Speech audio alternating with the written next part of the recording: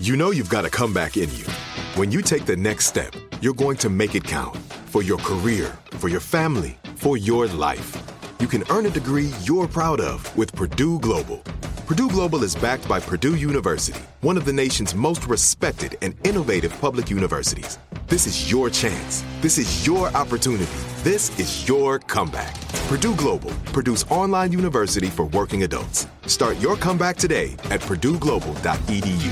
Hey guys, it is Ryan. I'm not sure if you know this about me, but I'm a bit of a fun fanatic when I can. I like to work, but I like fun too. It's a thing. And now the truth is out there. I can tell you about my favorite place to have fun. Chumba Casino. They have hundreds of social casino style games to choose from with new games released each week. You can play for free anytime, anywhere. And each day brings a new chance to collect daily bonuses. So join me in the fun. Sign up now at ChumbaCasino.com. No purchase necessary. VGW Group. Void where prohibited by law. See terms and conditions. 18+. Xfinity has free premium networks for everyone this month, no matter what kind of entertainment you love. Addicted to true crime? Catch killer cases and more spine-tingling shows on A&E Crime Central. Crave adventure? Explore Asian action movies on Hi-YAH. Searching for something extreme? Check out skating, snowboarding, and more on Fuel TV Plus, the global home of action sports. And find crowd-pleasing bops on iHeartRadio's Hit Nation playlist. There's new free shows and movies to love every week. Say free this week in your Xfinity voice remote. Live Nation presents Concert Week. Now through May 14th, get $25 tickets to over 5,000 shows. That's up to 75% off a summer full of your favorite artists like 21 Savage, Alanis Morissette, Cage the Elephant, Celeste Barber, Dierks Bentley, Fade, Hootie and the Blowfish, Janet Jackson, Kidz Bop Kids, Meghan Trainor, Bissell Pluma, Sarah McLachlan. Get tickets to more than 5,000 summer shows for just $25. Until now through May 14th. Visit LiveNation.com/Concert Week to learn more and plan your summer with Sean Paul, Sum 41, 30 Seconds to Mars, and Two Door Cinema Club. What grows in the forest? Our imagination and our family bonds. The forest is closer than you think. Find a forest near you at discovertheforest.org. Brought to you by the United States Forest Service and the Ad Council. I'm Tanya Sam, host of the Money Moves podcast powered by Greenwood. This daily podcast will help give you the keys to the kingdom of financial stability, wealth, and abundance. With celebrity guests like Rick Ross, Amanda Seales, Angela Yee, Roland Martin, JB Smoove, and Terrell Owens. Tune in to learn how to turn liabilities into assets and make your money move. Subscribe to the Money Moves podcast powered by Greenwood on the iHeartRadio app or wherever you get your podcasts. And make sure you leave a review. When's the last time you took a time out? I'm Eve Rodsky, author of the New York Times bestseller Fair Play and Find Your Unicorn Space, activist on the gender division of labor, attorney, and family mediator. And I'm Dr. Aditi Narukar, a Harvard physician and medical correspondent with an expertise in the science of stress, resilience, mental health, and burnout. We're so excited to share our podcast, Time Out, a production of iHeart Podcasts and Hello Sunshine. We're peeling back the layers around why society makes it so easy to guard men's time like it's diamonds and treat women's time like it's infinite, like sand. And so whether you're partnered with or without children or in a career where you want more boundaries, this is the place for you, for people of all family structures. So take this time out with us to learn, get inspired, and most importantly, reclaim your time. Listen to Time Out, a Fair Play podcast on the iHeartRadio app, Apple Podcasts, or wherever you get your podcasts. Hey everybody, Robert Evans here, and I wanted to let you know this is a compilation episode. So every episode of the week that just happened is here in one convenient and with somewhat less ads package for you to listen to in a long stretch if you want. If you've been listening to the episodes every day this week, there's going to be nothing new here for you, but you can make your own decisions. You crack open a Dr. Pepper. You know it'll only make you more thirsty in the long run, but you need some liquid in your mouth, and you're saving your remaining 15 gallons for a quick shower. The U-Haul is finally almost packed up. You may be able to make it down to San Francisco in time. Living in Redwood Valley has been nice the last few years. It's a beautiful place, but in August of 2022, the drought became too much. Late last year, California's new far-right governor lifted all water restrictions on farmers. This sparked a new statewide race to use what water was available before it ran out. Lake Mendocino was already low at the beginning of the year, and for the first time in your memory, it is now completely empty. San Francisco isn't doing great either, but it's much better off than where you live. The Russian River watershed relies almost entirely on rainfall and is isolated from state and federal aqueducts. After the governor lifted water restrictions, new almond and pot farms started sucking up groundwater, and by the end of the summer, they'd started pumping from the river to feed their thirsty crops. By mid-July, your town implemented a 25-gallon limit per person per day. That's about as much water as you go through during a 5-minute shower. The first thing you sacrificed was your garden, then you stopped flushing after you peed. These tweaks added up, though, and without water, the lifestyle you'd loved just stopped being possible. Your brother in San Francisco offered to let you move in with him. You weren't a fan of the big city, but at least you'd be able to shower again. And so you find yourself sipping an empty soda can and loading up your last few boxes into the U-Haul. You give your brother a quick call, saying you're all packed up and about to head out. He sounds worried and mentions something about his school letting new teachers go due to budget cuts. You can't really afford to think about that now. You just need to leave. Since you're all sweaty from loading the U-Haul the last few days, you decide to hop into the shower one last time. You knew it wouldn't last long, but you still seemed surprised when the water turned off after what felt like only 2 minutes. You quickly dry off and grab some clean clothes from your backpack and throw your damp towel into the passenger seat of the truck. You say goodbye to your home of 10 years and to your old succulent plants, and begin the 3-hour drive down to San Francisco.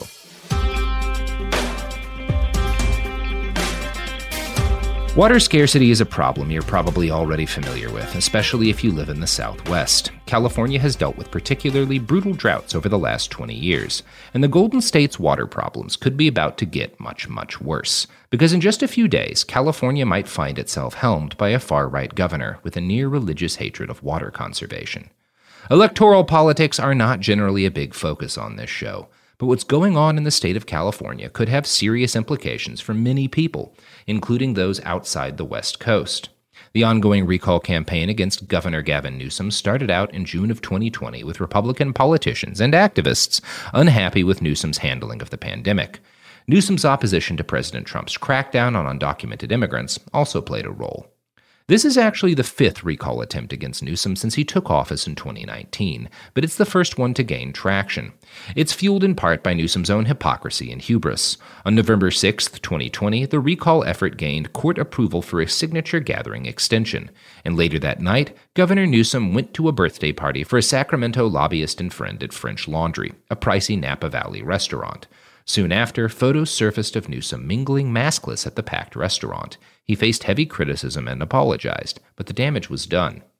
Republicans latched on to this as an opportunity to finally push the recall effort through. The recall petition, which had only 55,588 signatures on the day of the dinner, had nearly 500,000 a month after the November 6th incident. California's recall process is probably the least democratic one in the United States. Gathering signatures to authorize a recall election is a pretty standard thing, but California has among the lowest signature requirements in states that allow for the recall of an official. Most states require that the recall campaign must gather signatures equal to 25% of the votes cast in the last election. California requires just 12% for executive officials. The LA Times notes, quote, "That might have been a high bar in 1911, when the population was scattered across the 770-mile length of the state, but is it too low in 2021, when petitions for ballot measures are gathered en masse by paid staff in parking lots?" And that's not the only questionable aspect of California's recall process. On recall election day, voters will face 2 questions on the ballot. First, yes or no on whether to recall Governor Gavin Newsom from office. Second, and this one is technically optional, if so, who among the 46 candidates do you want to take his place? The first question is decided by a simple majority, just like other ballot measures. But when it comes to the second question, the percentage requirements change. The replacement candidate doesn't need more than 50% to win. So if more than 50% of the voters say yes on the recall question, Governor Newsom must step down, even if he has more overall support than any other individual challenger on the ballot. The replacement question is determined by who gets the most votes among the challengers on the ballot, which Newsom cannot be on. So 49.9% of the voters can back Mr. Newsom, and he can still lose to someone who is supported by only, say, 20% of the electorate, or even a smaller fraction. For other California elections, including special elections triggered by the death or resignation of an official, a candidate cannot win without the support of a majority of voters. If a candidate doesn't win over 50% outright, then the top 2 compete in a runoff election. Not the case for California's recall process. Organizers of the recall campaign submitted 2.1 million signatures by the March 17th filing deadline. 1,719,900 signatures were ultimately determined to have been valid, which was enough to trigger the recall. The deadline for casting your vote is September 14th. If the recall succeeds, the new governor would be in office for the remainder of Mr. Newsom's term, through January 2nd, 2023. And that leaves a lot of time for executive fuckery, especially considering the new frontrunner. Far-right radio talk show host and frequent Fox guest Larry Elder has emerged as the likely candidate to replace Newsom in the event the recall goes through. Elder, who is 69, jumped into the race relatively late in the game, during mid-July. At that time, it was more of a toss-up between Republican candidates Kevin Falconer, a former San Diego mayor, and businessman John Cox, who lost badly to Newsom in the 2018 gubernatorial election. Assemblyman Kevin Kiley and former athlete and media personality Caitlyn Jenner polled less well. But as Larry Elder entered the race, he almost immediately became the frontrunner in polls and raised lots of money from small donors. In the 3 weeks after he announced his campaign, he raised nearly $4.5 million, according to fundraising disclosures. That's more than every other Republican challenger, sans multimillionaire businessman John Cox, who's largely funding his own campaign. Elder has been a central figurehead of the right-wing radio talk show scene since the 90s, but has always been hesitant to run for public office, deeming the state of California ungovernable due to its liberal supermajority. But after talking with his friend and mentor, Dennis Prager, of the neo-fascist propaganda outlet PragerU, he figured it might be worth a shot and has expressed desire to use the emergency powers of the governor to push the state rightwards. Elder was born in Los Angeles, but moved to Cleveland to attend law school and opened his own firm in 1980. Elder's career began as a bit of an accident. He'd been invited on a Cleveland station as a guest. He did so well on air that, when the regular host went on vacation the following week, the program director asked Elder to fill in. Soon enough, Elder had his own weekly time slot on the Cleveland station. In the early 90s, a guest host from Los Angeles, Dennis Prager, visited Cleveland. Elder quickly impressed Prager with his on-air wit and talent, coupled with the uniqueness of a black man openly expressing extreme conservative views. Prager persuaded his home station, KABC in Los Angeles, to give Elder a shot. Quoting the LA Times, Elder returned to his hometown in 1994, 2 years after the civil unrest following the acquittal of the officers who beat Rodney King, and in the midst of the O.J. Simpson murder case. The program director at rival KFI, David G. Hall, felt KABC made a creative move, bringing on this guy from South Central who swung the other way on race. Almost from the beginning, the self-proclaimed sage from South Central whipped up a furor. He mixed sound bites from Representative Maxine Waters with a recording of a barking dog. He said blacks exaggerate the significance of racism, while women did the same in regards to sexism. For nearly 4 years, Elder has slapped many members of his own race in the face on radio, belittling them as whiners or losers, holding himself up as a model of African-American excellence. He's become a darling of white listeners who seem to almost gush when they telephone him on KABC Talk Radio. They are astonished to find a black man who not only isn't going to chastise them, but who also often agreed with them, a black man who declared that race was no longer a significant factor in American society. Elder also doesn't believe that racial profiling exists. This is despite telling the Times editorial board that police pulled him over between 75 and 100 times the first year he had his driver's license. Elder's regressive, provocative content angered many Angelenos, and black citizens of California led a boycott of advertisers on the show. It worked, and by the late 90s, the show had begun losing millions in ad revenue. But thanks to syndication, changing networks, podcasts, and TV appearances, Elder has been able to remain a central figure of the right-wing content sphere. He most recently starred in a video series for far-right propaganda organization and literal cult, the Epoch Times. According to Elder's campaign, the central recall issues he is focusing on are rampant crime, rising homelessness, out-of-control costs of living, water shortages, disastrous wildfires, rolling brownouts, and repressive COVID restrictions. For this show, we'll be focusing on the last three as they relate to the rapidly shifting and hostile climate. For the past 30 years, Elder has been a classic conservative climate denier. He had a whole section of his website devoted to debunking the Gore bull warming myth. Like Al Gore bullshit warming myth. Yeah, it's a bad pun. In a CNN interview prior to the 2008 election, Elder called global warming a false myth while disparaging and making fun of both John McCain and George W. Bush for discussing global warming as a serious issue. However, more recently, Elder has shifted his rhetoric around the climate. In an interview last month, he expressed belief that some warming is taking place, but by using old soft denialist talking points. Climate is always changing. Of course the climate's changing. The question is, what do we do about it? Do we deal with the effects of it, or do we force-feed a renewables-based economy down the throats of people, jacking up the price of energy, a disproportionate pain for poor people? But of course there's climate change, and the climate is getting warmer, and maybe about a degree or so in the last several years, and it will likely continue. He adds, "What I don't believe in is climate change alarmism." He also said that he was not sure whether climate change is making wildfires worse. Quote, "Fires have gotten worse because the failure of this governor to engage in sensible fire suppression." Elder also blames California's rising housing costs on environmental extremists that jack up the cost of housing so that developers have to wait and get sued over and over again, so that finally when the home is built, it's way more expensive than otherwise it would be without these environmental rules and regulations. Despite the slight backpedaling on climate for better media optics, his potential policies on the topic are just as horrendous as one might assume. In a recent video news conference, Elder declared that he would end the war on oil and gas and the attack on the logging industry, while also reducing regulation on fracking and stopping California's growing efforts to expand wind and solar power, which he calls not very efficient. Elder did not mention climate change during his news conference. Water scarcity will be an increasingly severe concern for California in the coming years. Drought is already a major political talking point among voters and politicians, and it creates another rift between city folk and rural farmers. Farmers are having a harder time growing crops and feel threatened by water rationing. They're frustrated by the thought that the Democrats running cities will always prioritize pumping extra water into population-dense areas. Meanwhile, people in cities are concerned they will be forced to cut back on personal water use as almond farmers suck up tons of water to feed their droops. Just building more dams and water catchment systems or aquifers may seem like a solution, and if done properly, some of those things might help, but they can't make up for a lack of rainfall and snowmelt. Relying on river water has its own problems. Pulling too much from fresh water that flows through rivers allows for extra salt water to intrude from the bay and ocean. Salinity in the water negatively impacts local ecosystems and dirties what is supposed to be a freshwater source. Drought is simultaneously pushing migratory fish species like Chinook salmon and steelhead trout closer to the brink of extinction. Large numbers of fish are dying off because the rivers they rely on as spawning habitats are too warm or too low.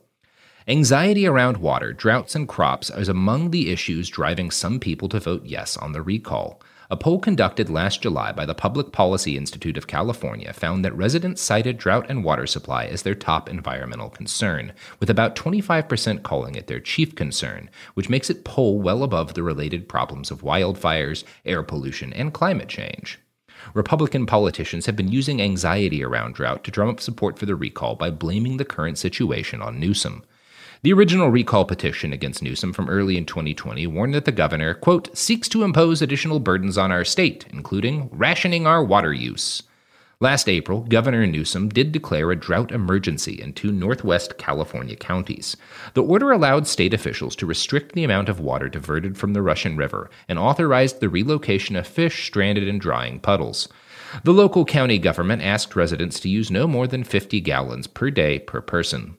But Newsom himself hasn't mandated water rationing for individual consumers, though he has asked Californians to voluntarily cut consumption by 15% and has suggested that statewide restrictions could be on the table if conditions worsen heading into the fall. Newsom and the Department of Water Resources as a whole do have ideas in mind for tackling this issue. Last year, Newsom authorized an $11 billion water infrastructure project, building a single 30-mile tunnel under the Sacramento-San Joaquin River Delta. The project, which has been discussed for years, is being pushed forward in hopes that it will protect the Delta's existing wetland ecosystem and supply enough fresh, clean water to be diverted south for the rest of the state. But the tunnel concept has faced opposition, both locally and from conservation-minded folks. Some residents in the Delta region see it as just a water grab to meet the demands of Southern California and the agriculture industry, while the needs of those up north are being ignored. Ecologically focused critics say it could still increase salinity in the Delta and result in notable harm for the ecosystem. Newsom has more recently discussed other action and legislation to help mitigate the continued drought. Quoting the San Francisco Chronicle, In July, the governor signed a state budget that includes $5.1 billion over 4 years for new water infrastructure and drought preparation projects, including money to repair delivery canals, help farmers irrigate crops more efficiently, and start water recycling projects. Still, Newsom's recent actions have done little to quell anger among many farmers who say the state's failure to plan for another major drought just a few years after it exited the last one has put them on the brink of ruin. Ernest Buddy Mendez, a lifelong farmer in Fresno County and Republican county supervisor, said he was forced to let hundreds of acres where he used to grow cotton and wheat dry up this year after his allotment of river water was slashed to zero. He's relying on groundwater pumped from wells to keep his grove of almond trees alive. Mendez said he hasn't decided whom to support as a replacement candidate in the recall, just that he will vote hell yeah to remove Newsom. Let's face it, Newsom, damn is a 4-letter word, Mendez said. We haven't done anything in 20 years about building storage. California already does have one of the most extensive dam systems in the country, with nearly 1,500 reservoirs. Building new on-river dams would cost billions of dollars, if such efforts even survive legal challenges, which are all but guaranteed amid the struggle to save endangered fish species. There are not many areas left that would make sense or be sustainable to build a new, large reservoir. One other, more cost-effective solution could be to store more water collected during wet years in underground aquifers. One of the solutions to this problem is the same as the solution to a number of other climate-related problems, which is that we simply have to cut the amount of resources we're consuming, whether that means reducing our energy use or cutting down on wasteful water use. You can only build so many dams. The trend of California farmers growing thirstier crops has made an existing problem much worse. Today, the state produces 3 times as many acres of almonds as it did 25 years ago. With California most likely entering a 3rd straight year of disappointing rainfall and snowmelt, anxiety around drought and increased severity of water restrictions won't get any better. And if the La Niña weather pattern hits the West Coast as it's poised to, that would mean the western U.S. will have a drier and hotter winter than average. Last August, water regulators made an unprecedented move to begin cracking down on water use in the sprawling Sacramento River and San Joaquin River watersheds, ordering 4,500 farmers, water districts, and other landowners, including the city of San Francisco, to stop drawing water from the basins of the river or face penalties of up to $10,000 a day. The city has enough water in its reservoirs to meet demand for at least a couple of years, and stored water is not affected by the state restrictions. Water agencies also can seek an exemption from curtailments if human health or safety are compromised. This does hit rural areas and agriculture the hardest because most cities have alternative supplies and stored water to tap into. Looking to attract voters, Larry Elder and other Republican challengers to Newsom have made it a recurring point to say that farmers should not have to endure such cuts. But they don't really give any prospective solutions to prevent rationing when water levels at reservoirs. The evidence keeps pouring in. At this point, the facts are undeniable. It's an open and shut case. Monopoly Go is the most fun you can have in a mobile game. Millions of people pass Go every day because this game is always bringing something new to the table. Countless crazy tournaments you can join with your friends as partners or teams. Constantly changing challenges like money sprees or treasure hunts that keep it fresh with new wild mini-games. Timed events offering bonuses like massive multipliers or rent frenzies to help you get huge rewards.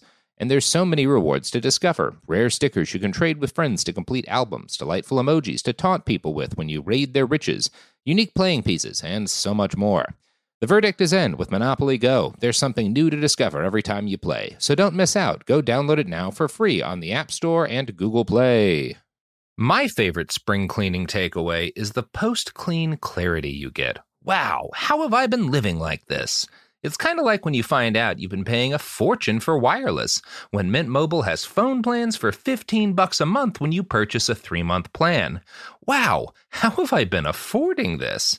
It's time to switch to Mint Mobile and get unlimited talk, text, and data for $15 a month. Say bye-bye to your overpriced wireless plans, jaw-dropping monthly bills, and unexpected overages. Mint Mobile is here to rescue you with premium wireless plans starting at $15 a month. All plans come with high-speed data and unlimited talk and text delivered on the nation's largest 5G network. Use your own phone with any Mint Mobile plan and bring your phone number along with all your existing contacts.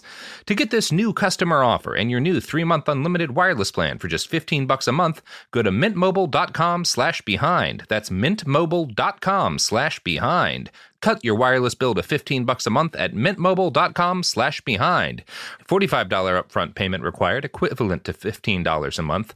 New customers on first 3-month plan only. Speed slower, above 40 gigabytes on unlimited plan. Additional taxes, fees, and restrictions apply. See Mint Mobile for details. This is it. your moment. This is your time to make your comeback with Purdue Global. When you come back with a Purdue Global degree, you create opportunity for yourself, your family, and your future. It's a degree you can be proud of, a degree that employers will trust and respect. Purdue Global offers working adults like you over 175 flexible degree programs to meet your specific career goals. These include associate, bachelor's, master's, and doctoral degrees and certificates. Purdue Global degree programs range from nursing to business to communication and more. Whatever your interest, we have the degree that will move you forward. You have the knowledge, you have the experience. Now it's time to get credit for the work you've done and earn the recognition you deserve with Purdue Global, Purdue's online university for working adults. You know you're worth it. We do too. So don't wait another second to get the degree that will take your career to the next level. Start your comeback today at purdueglobal.edu. Lucky Land Casino, asking people, what's the weirdest place you've gotten lucky? Lucky? In line at the deli, I guess? Aha, in my dentist's office. More than once, actually. Do I have to say? Yes, you do. In the car before my kids' PTA meeting. Really? Yes. Excuse me, what's the weirdest place you've gotten lucky? I never win and tell. Well, there you have it. You can get lucky anywhere, playing at LuckyLandSlots.com. Play for free right now. Are you feeling lucky? No purchase necessary. Void where prohibited by law. 18+. Terms and conditions apply. See website for details. Lakes and wells are all plummeting. Larry Elder said drought is not inevitable and said he supports building more reservoirs and dams to store runoff, but he has also voiced support for permitting desalination projects. Desalination devastates ocean life, costs much more than other alternatives, and uses tons of energy. Also, soon it will be made obsolete by increasing focus on water recycling. Explaining desalination quickly, ocean water is collected and run through pipes to remove the largest solids and then pumped through reverse osmosis filters to remove salt, while fish and other creatures die upon being sucked in or just from the force of the water flow. In a report studying a desalination plant in the early 2000s, it was found that on average over a 5-year period, 19.4 billion larvae were caught up at intakes, and about 2.7 million fish, along with marine mammals and sea turtles, were killed by intake equipment. For every gallon of drinking water, desalination leaves another gallon of salty brine behind. The plants then just mix that with 2 parts ocean water before pumping it back into the ocean. These measures can negatively impact the environment for this generation and generations to come. This type of resource extractive thinking reflects how we got into the problem in the first place. Battling over water allotments will only get us so far when dealing with lackluster rainfall. What can help is permaculture programs to help farmers learn ways to irrigate more effectively and cultivate healthier soils that retain water. Moving away from water-heavy crops like almonds and towards more sustainable and moisture-efficient crops must also be done if we want to stave off the worst effects. Putting Larry Elder in office won't make it rain, but it will put the state at least another year further behind on taking the kind of action necessary to ensure California remains habitable.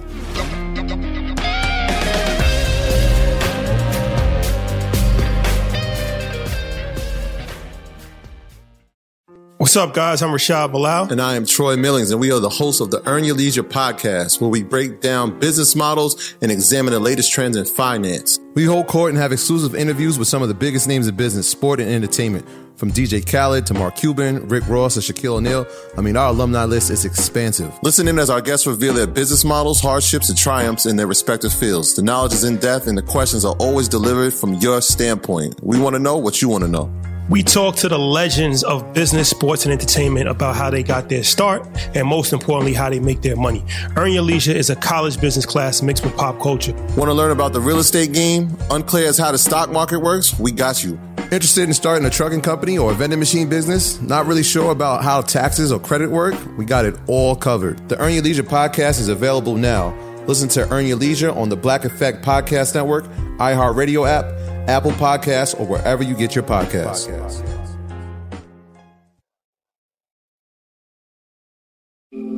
After 30 years, it's time to return to the halls of West Beverly High and hang out at the Peach Pit. On the podcast 9021 OMG, join Jenny Garth and Tori Spelling for a rewatch of the hit series Beverly Hills 90210 from the very beginning. We get to tell the fans all of the behind-the-scenes stories that actually happen. So they know what happened on camera, obviously, but we can tell them all the good stuff that happened off camera. Get all the juicy details of every episode that you've been wondering about for decades as 90210 superfan and radio host Sissany sits in with Jenny and Tori to reminisce, reflect, and relive each moment, from Brandon and Kelly's first kiss to shouting, "Donna Martin graduates!" You have an amazing memory. You remember everything about the entire 10 years that we filmed that show. And you remember absolutely nothing of the 10 years that we filmed that show.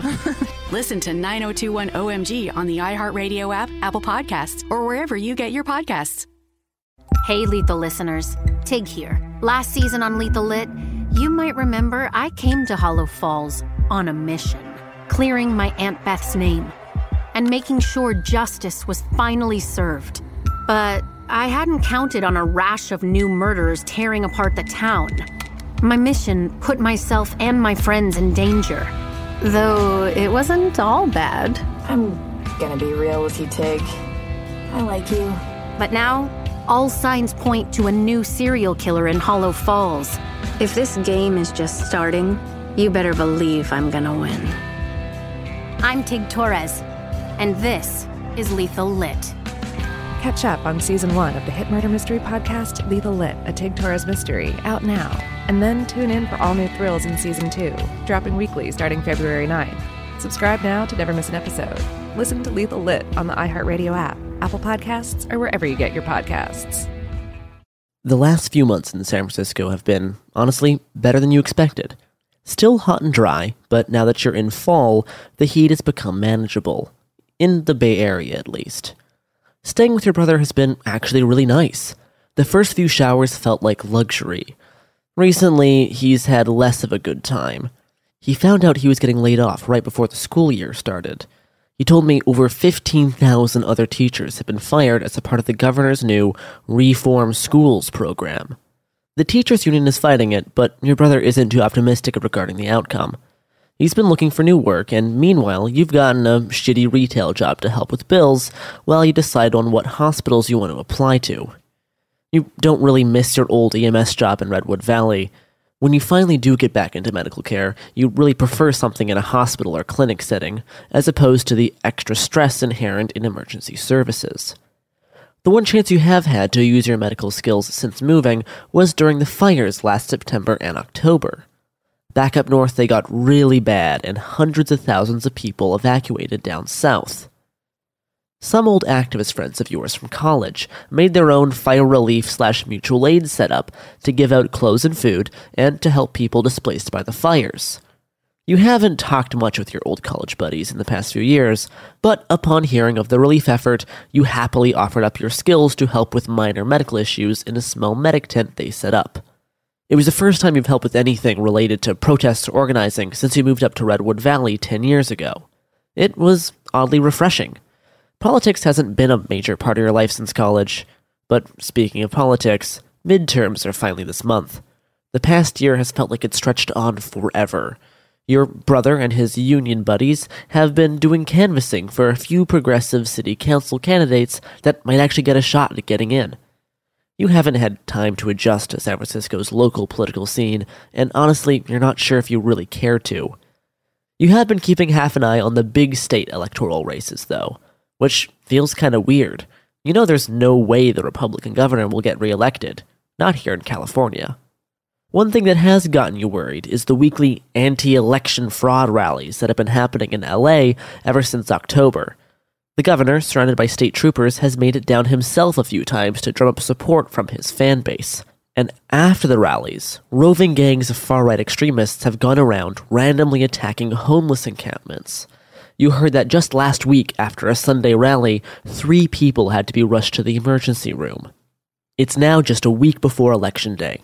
You're on the bus home from your job at the vintage clothing store when you receive a message on Signal from one of your old college mutual aid buddies you met up with again during the fire relief effort. The message reads, "Hey, are you free on Election Day?" You hadn't really thought about the day itself. You respond, "Maybe. Nothing really planned yet."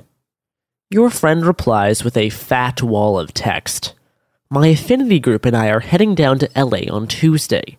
There's a big Stop the Steal type rally happening, and word is lots of Proud Boys are going to show up. Comrades in LA have put out some calls for support, so my crew is going to go down and probably bring some medical stuff. If you want to come, we got an extra seat in the van." The thought of driving down to Los Angeles to deal with Proud Boys doesn't excite you, especially on an already stressful day. You think about it for a few minutes. Images of the people maimed during and after the recent rallies floods your mind. Your buddies know more about organizing and protests than you do, but you have more medical training. You decide you'll do it. You reply, "I'll come with," and pack some extra IFAKs and tourniquets.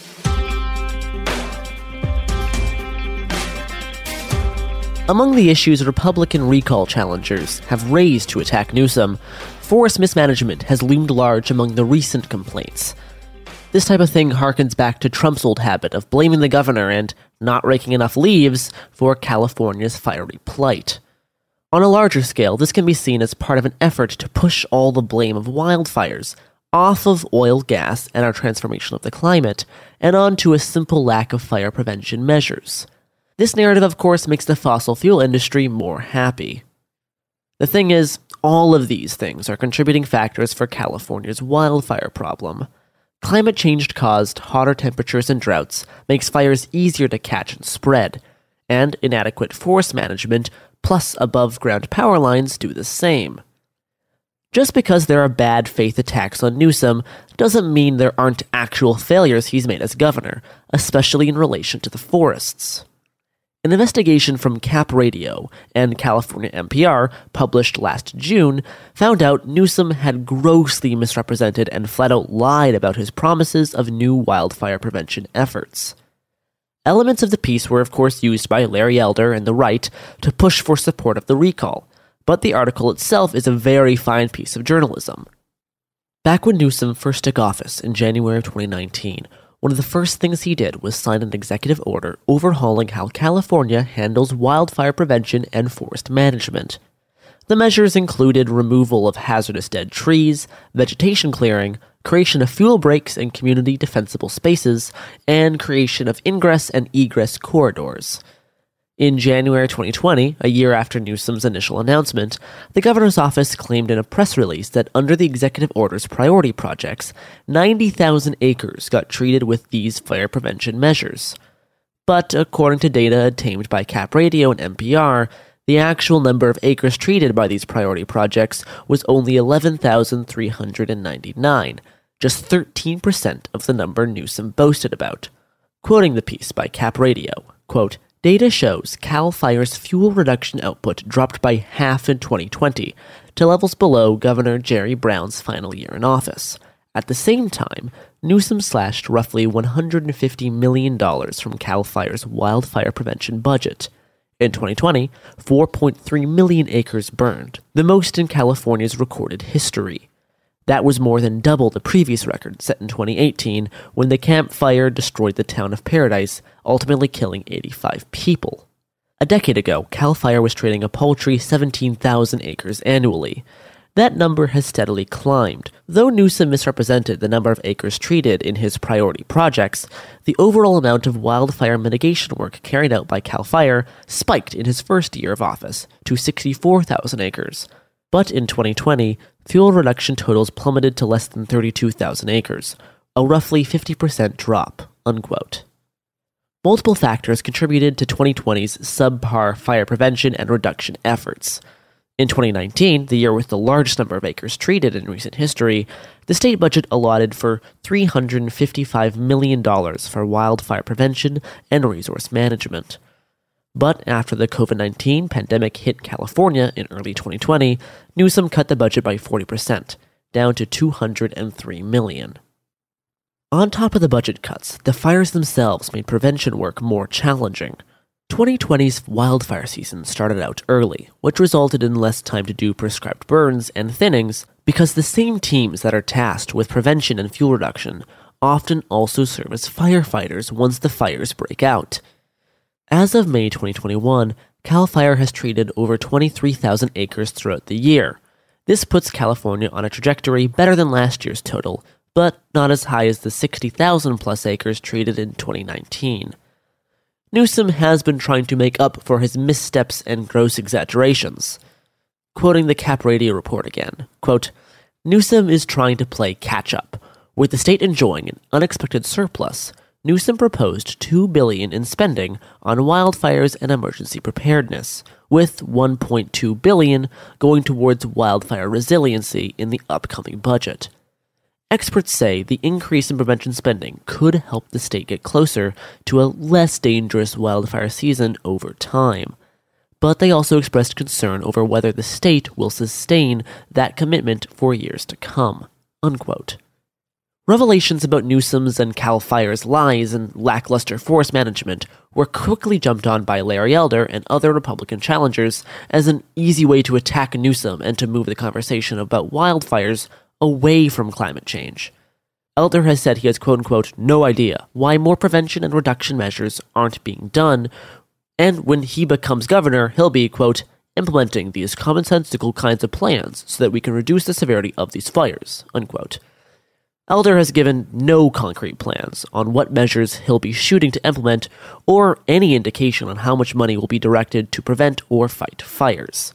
On the note of budgets, Elder has said that the more recent spending on wind and solar power has left, quote, less money for removing trees and putting power lines underground, the kind of things that would make these fires less intense, unquote. And he promises to drastically cut spending on renewables, while also investing more in oil and gas.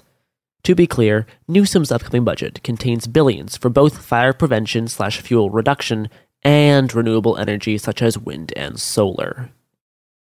Whoever ends up governing California is not only in charge of local politics, like governors in other states. What happens in California affects people across the country and even globally, whether that's wildfire smoke traveling across continents or changes to supply chains and industry rippling across the world. California is, after all, the world's fifth largest economy. There are also political ramifications that could affect the state as a whole if Elder gets in office. The Senate is currently a 50-50 split between Republicans and Democrats, with Vice President Kamala Harris getting the tie-breaking vote. One of California's senators is 88-year-old Dianne Feinstein, the oldest active senator. If she dies in office or has to step down due to medical reasons before her term is over, the governor of California gets to appoint her replacement. If Elder appoints a Republican, then the Senate will be back under GOP control. And given his connections to the far-right media sphere, the list of potentials that Elder could appoint is frightening. This is by no means inevitable, even if Elder gets into office. If he does, Feinstein does have the brief opportunity to step down and put a replacement in before the new governor is sworn into office. However, Feinstein has said she has no plans of doing so. Reports of her declining health have become only more common in recent years, but like many politicians and judges, she's not keen on stepping aside even to possibly help prevent a disastrous outcome. Changes in the Senate are not required for horrible outcomes in the wake of an even brief Elder governorship. His anti-vax sentiments and plan to open up the state and remove basically all COVID restrictions will result in hospitals being pushed to max capacity.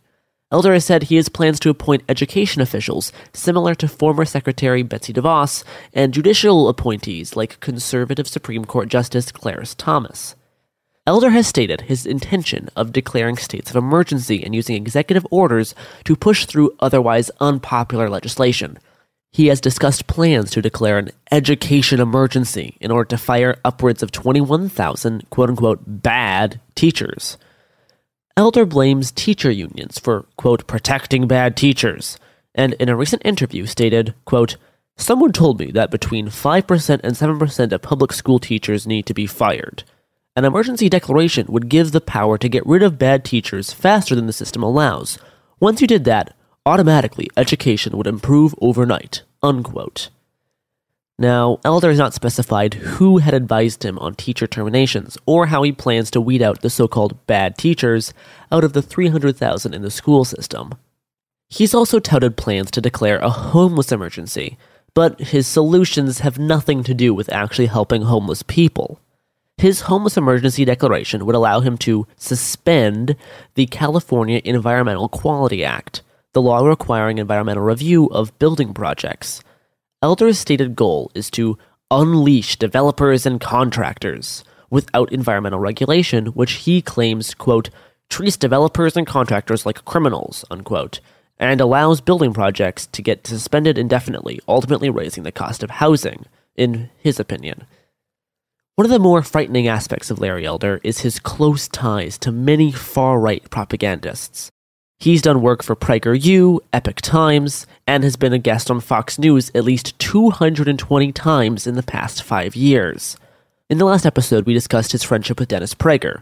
Also, Dave Rubin just recently campaigned for Elder at a recent rally, and a month and a half ago, Elder was on Candace Owens' show discussing how the descendants of slave owners deserve reparations for having their property, i.e. black people, stolen from them when the slaves were freed. Those are his words, not mine. What's probably most concerning is Elder's connection to Stephen Miller.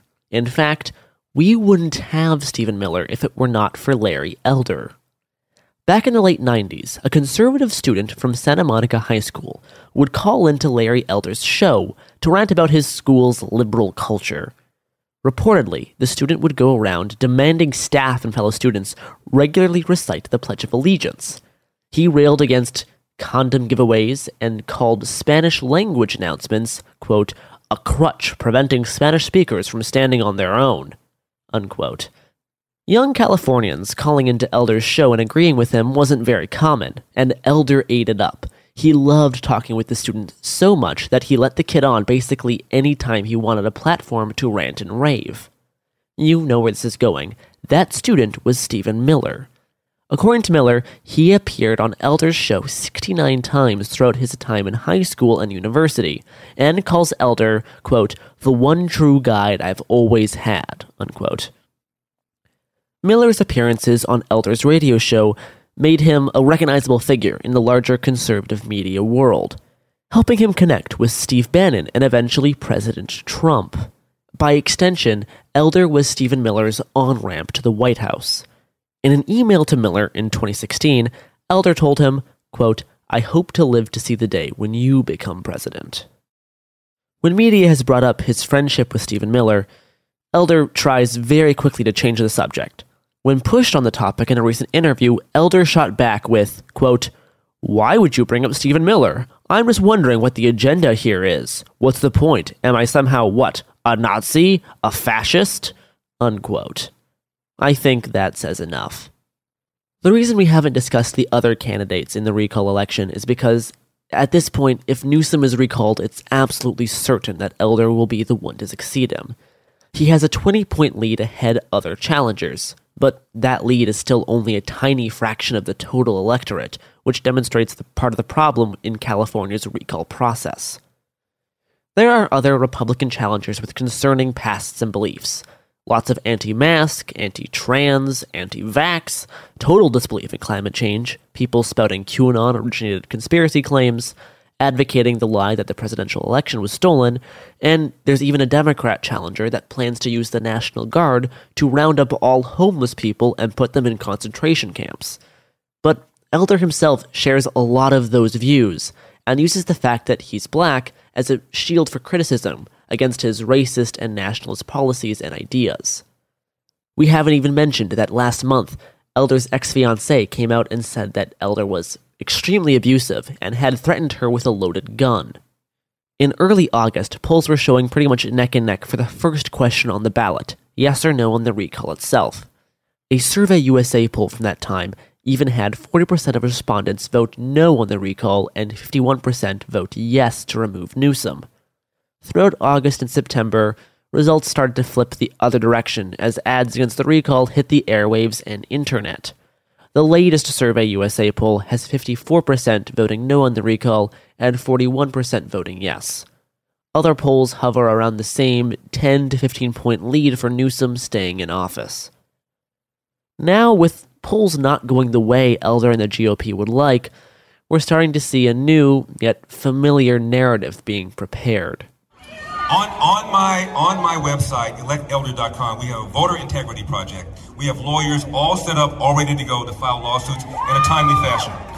The reason the lawsuits did not work in the 2020 election, we know what happened there, is because the lawsuits were filed too late and many of them were dismissed on procedural grounds. courts don't like to overturn an election. So when you hear of anything suspicious, and we've heard a lot of things that have been suspicious so far, go to electelder.com. We're going to sick our lawyers on them, file lawsuits right away. They're going to cheat, we know that.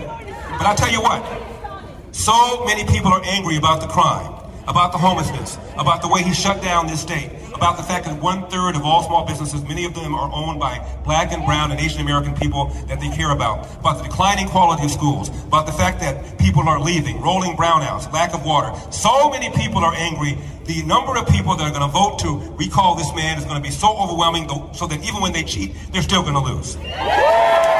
That's Larry Elder saying that if he doesn't win, that means the election must have been stolen. Fox News has been promoting the same idea the past month. All of it is in the vein of the Stop the Steal movement post the 2020 presidential election, culminating with the attempted insurrection on January 6th. Here's Elder again on Fox News in early September. But you're right, I am concerned about voter fraud, and that's why I'm asking people to go to electelder.com. That's my website. We have a voter integrity project set up with a bunch of lawyers ready to file lawsuits if anybody sees anything suspicious. Big 2020 election fraud conspiracy proponent and former House Speaker Newt Gingrich was one of the first people to chime in to stoke disinformation about the recall election. And I think this may well be the most rigged statewide election we've seen probably in at least a half century. And I think the evidence keeps pouring in. At this point, the facts are undeniable. It's an open and shut case. Monopoly Go is the most fun you can have in a mobile game. Millions of people pass Go every day because this game is always bringing something new to the table. Countless crazy tournaments you can join with your friends as partners or teams. Constantly changing challenges like money sprees or treasure hunts that keep it fresh with new wild mini-games. Timed events offering bonuses like massive multipliers or rent frenzies to help you get huge rewards. And there's so many rewards to discover. Rare stickers you can trade with friends to complete albums, delightful emojis to taunt people with when you raid their riches, unique playing pieces, and so much more. The verdict is in with Monopoly Go. There's something new to discover every time you play. So don't miss out. Go download it now for free on the App Store and Google Play. This is it. Your moment. This is your time to make your comeback with Purdue Global. When you come back with a Purdue Global degree, you create opportunity for yourself, your family, and your future. It's a degree you can be proud of, a degree that employers will trust and respect. Purdue Global offers working adults like you over 175 flexible degree programs to meet your specific career goals. These include associate, bachelor's, master's, and doctoral degrees and certificates. Purdue Global degree programs range from nursing to business to communication and more. Whatever your interest, we have the degree that will move you forward. You have the knowledge, you have the experience. Now it's time to get credit for the work you've done and earn the recognition you deserve with Purdue Global, Purdue's online university for working adults. You know you're worth it. We do too. So don't wait another second to get the degree that will take your career to the next level. Start your comeback today at purdueglobal.edu. Hello, it is Ryan, and we could all use an extra bright spot in our day, couldn't we? Just to make up for things like sitting in traffic, doing the dishes, counting your steps, you know, all the mundane stuff. That is why I'm such a big fan of Chumba Casino. Chumba Casino has all your favorite social casino-style games that you can play for free anytime, anywhere with daily bonuses. That should brighten your day a little.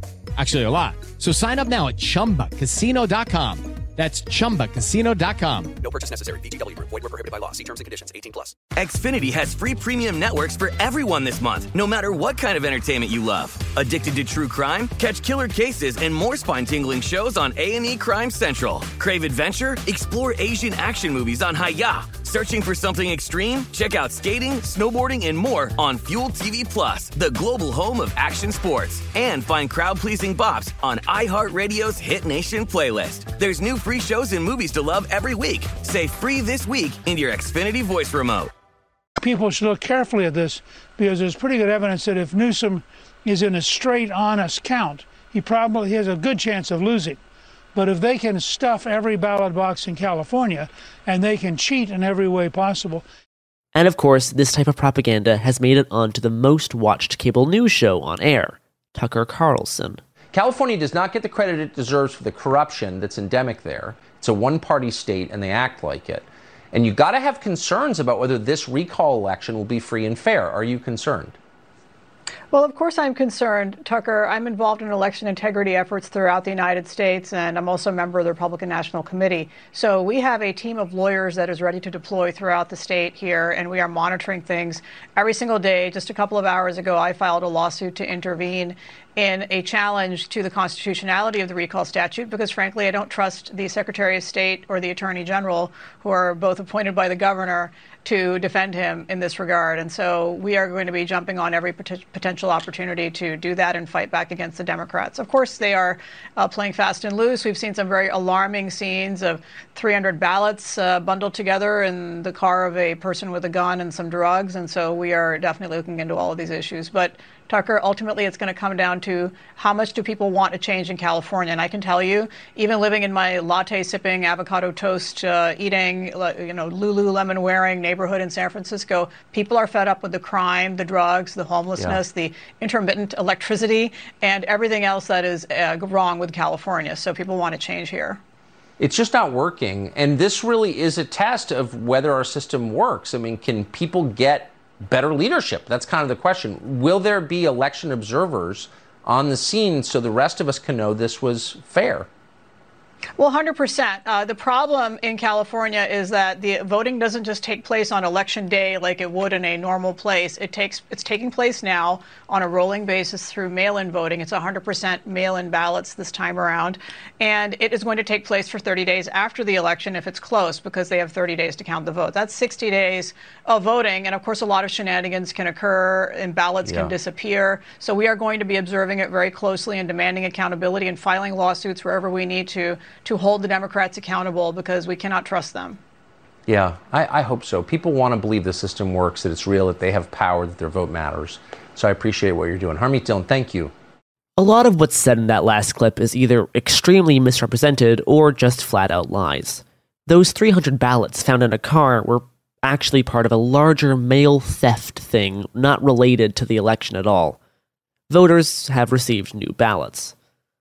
And for this election, just like the last one, Californians have the option to vote in person, to mail in ballots, or deliver them in a drop box.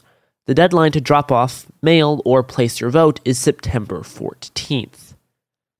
Counting cannot start till the 14th either, and like every election, there will be observers throughout the entire counting process. Obviously, this isn't the first time conservative media has hyped up election fraud, the last presidential election being the biggest instance to date. But what is concerning here is that they're setting up a template to use for all future elections whenever Republicans lose. Here's a Fox clip from September 7th. The only thing that will save Gavin Newsom is voter fraud. So as they say, stay woke, pay attention to the voter fraud going on in California, because it's going to have big consequences not only for that state, but for upcoming elections. It's safe to assume that stop-the-steal-esque strategies will be used almost every time a Republican loses in an election going forward. We've seen exactly what this type of rhetoric and propaganda leads to, and it ends in blood. There were multiple attacks on state capitals during the Stop the Steal rallies prior to January 6th. In some places, like Salem, Oregon, they succeeded in getting inside the Capitol. Even if Newsom gets to stay in office, there will still be many problems. Election conspiracies and the possibility of violence like January 6th just being one. We haven't wanted to righteously defend Newsom here. He's a politician and inept in many ways. He deserves plenty of criticism, especially on the issues of climate change. But the criticism levied at Newsom from the likes of Elder and the GOP are based on bigotry, nationalism, and climate denial. Newsom should be our punching bag, not theirs.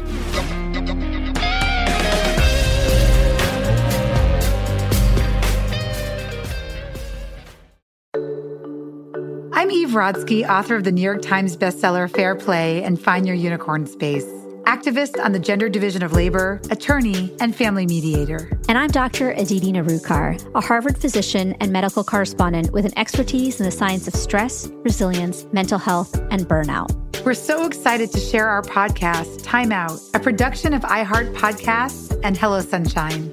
We're uncovering why society makes it so hard for women to treat their time with the value it deserves. So take this time out with us. Listen to Time Out, a Fair Play podcast on the iHeartRadio app, Apple Podcasts, or wherever you get your podcasts. I'm Jake Halpern, host of Deep Cover. Our new season is about a lawyer who helped the mob run Chicago. We controlled the courts. We controlled absolutely everything. He bribed judges and even helped a hitman walk free, until one day when he started talking with the FBI and promised that he could take the mob down. I've spent the past year trying to figure out why he flipped and what he was really after. From my perspective, Bob was too good to be true. There's got to be something wrong with this. I wouldn't trust that guy. He looks like a little scumbag liar, stool pigeon. He looked like what he was, a rat. I can say with all certainty, I think he's a hero because he didn't have to do what he did, and he did it anyway. The moment I put the wire on the first time, my life was over. If it ever got out, they would kill me in a heartbeat. Listen to Deep Cover on the iHeartRadio app, Apple Podcasts, or wherever you get your podcasts. The Black Effect Presents features honest conversations and exclusive interviews. A space for artists, everyday people, and listeners to amplify, elevate, and empower Black voices with great conversations. Make sure to listen to the Black Effect Presents podcast on iHeartRadio, Apple Podcasts, or wherever you get your podcasts.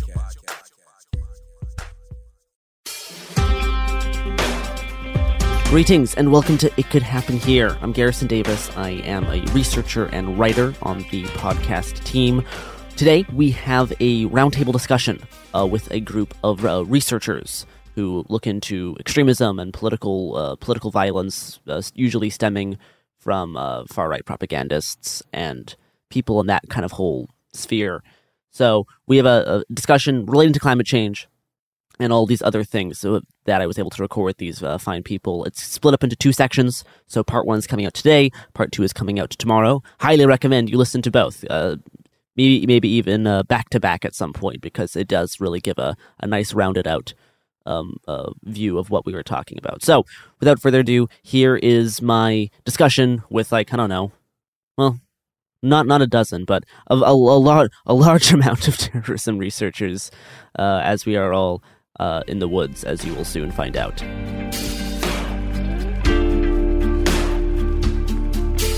Welcome to It Could Happen Here, the Daily Show. I am Garrison Davis, and I am recording in an undisclosed location in the woods. Me and a few internet colleagues are all hiding from the world for a week to reset our poisoned brains. But I'm going to slightly repoison us here for about an hour to have a discussion about climate change and terrorism, because we have a group of people here who research the bad thing online a lot. So I'm going to try to take advantage of having this unique group of people all in one location to have this nice discussion for you guys. But yeah, specifically we want to talk about how each of us as an quote unquote expert in certain fields see climate change impacting extremism and terrorism in the next few decades. And yes, we are recording in the forest, so if you hear sounds like we're in the forest, that's because we are.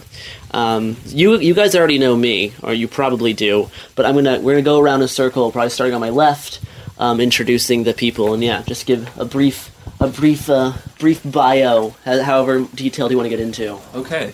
My name's Matt Taylor. I'm a journalist and researcher focusing on cults, conspiracy theories, and extremism, and today is my birthday. Happy birthday, Matt, in the past. My name's Theo. I am a journalist and researcher as well. I mostly focus on the American militia movement and paramilitary groups.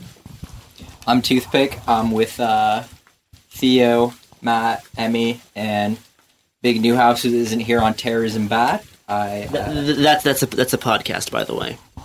Self-plug. My research and reporting focuses mainly on conspiracy theories and where that overlaps with political extremism, and with a focus on connections between U.S. and Europe, especially Germany. I'm Peter Smith. I'm a journalist with the Canadian Anti-Hate Network and the host of the Unusual Show podcast. I'm Lily, and I focus on extremism and counterterrorism and data analysis. And I'm Emmy. I do digital propaganda and rhetoric. That is our little crew. Let's see. What the first thing we kind of want to talk about, I'm guessing, is how we see small, because the podcast is more about smaller local collapses. We don't. There's not going to be one big collapse. We're going to see small things start to fall apart, and how we see when small things fall apart. What do we see filling in those gaps? Specifically, I think this will tie into the militia movement in a lot of ways. You guys can start sprouting off your knowledge. Yeah. So one of the things that I've been thinking of and following, and I don't know if this has made as much of an impact in U.S. media. But in the last month, parts of Germany and the Netherlands experienced really bad flooding that literally wiped out some villages and some towns. And one of the things that we've seen in Germany is, far-right groups. There isn't really a militia movement because of the laws there, but far-right groups rushing in and collecting aid and going for photo ops in those catastrophe areas. And what that does make me think of, and maybe Theo can talk more about this, is we've seen similar stuff in the U.S. with the militia movement marketing themselves as, emergency preparedness, or marketing themselves in that way, and positioning themselves where when, the government is unable to respond, that these groups are able to come in, and also using that for their messaging and for their rhetoric. Yeah, so, that is something that you see in the U.S. The biggest example, Garrison and I talked about this earlier, but during the wildfires in Oregon last year, you saw checkpoints being established by militia groups, whether already formed militia groups or kind of impromptu armed bands. And you also see that as a big marketing thing. I know a lot of the Virginia-based militias that I follow went out to Tennessee 1 or 2 years ago when the tornadoes happened. Yeah, I was going to mention that. Yeah, they did a bunch of kind of aid and photo ops. Yeah, so just not to dox myself, but I'm from Nashville, and then beginning of 2020 in March, right before coronavirus. Someone just dropped a toy gun. Great job, guys. Yeah, so in the beginning of March of last year, right before COVID hit Nashville, we had a huge tornado go through Nashville itself and wipe out 2 different neighborhoods and then a rural town right outside of Nashville. But you saw a lot of, so the community comes together in this really nice display of mutual aid to do all the cleanup, basically, before any official crews could get there. But with that, you also saw these far-right groups coming in for photo ops, and it normalizes their presence in heavily impacted areas, and it was not ideal.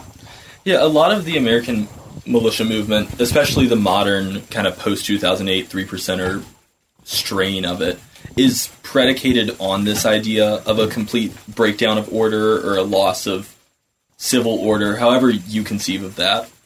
And these climate disasters that are going to hit areas are going to kind of provide a self-fulfilling prophecy for these people to step in and say, oh no, you need some sort of armed force. You need some sort of group of people to keep order and to keep law in whatever way they conceive of that.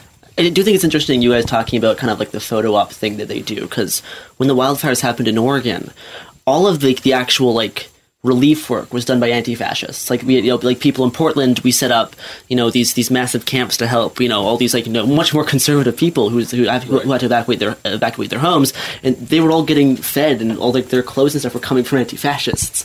And all the right did was do the armed checkpoints thing. I find it interesting that in the South, where there's less anti-fascists, compared to Portland, right? How some of those groups actually do some of the relief effort, and that's definitely not the case up here in the West Coast.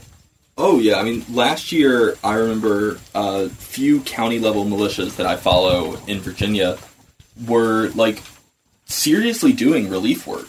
They were gathering food, they were taking out to places affected by flooding in North Carolina, by tornadoes in Tennessee. It's not, I wouldn't go so far as to call it mutual aid, because it lacks the kind of ideological framework for that, but they are providing some sort of infrastructure. I think mutual aid for their guys.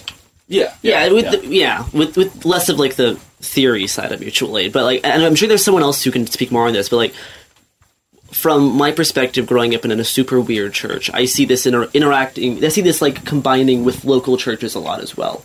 I'm not sure there's anyone else here who could say something more intelligently than me about how like religion will combine with these like kind of militia efforts. Well, a lot of like eco extremists, like on the far right, on the very, very fringe far right, can start to like be very esoteric about their, belief in climate change, and they start to sort of frame it as like a reason for the collapse, that we need collapse, or attacking infrastructure, like for the purpose of somehow saving the planet, even though it's really not going to get them anywhere. We have to do a lot of our own work on the planet. We can't just destroy everything and see if it works out. We can definitely bring up accelerationists and accelerationism as an overarching thing that is, not just it not to be like horseshoe theory about it, but accelerationism pops up in a whole lot of areas, including areas of the left where it becomes very unuseful, and it can lead to like a lot of wasted time and some destructive tendencies.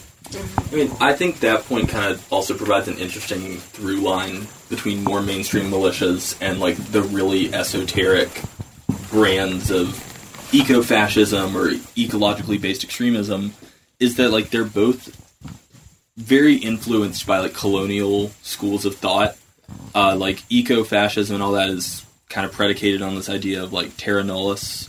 Like, there is this perfect, empty, wild land that we can have. Manifest destiny. Exactly. And, like, so much of the ideas of order and, like, peacekeeping that you find within more mainstream militia movements come from this exact same type of thinking, where it's like a colonial order that you need to keep.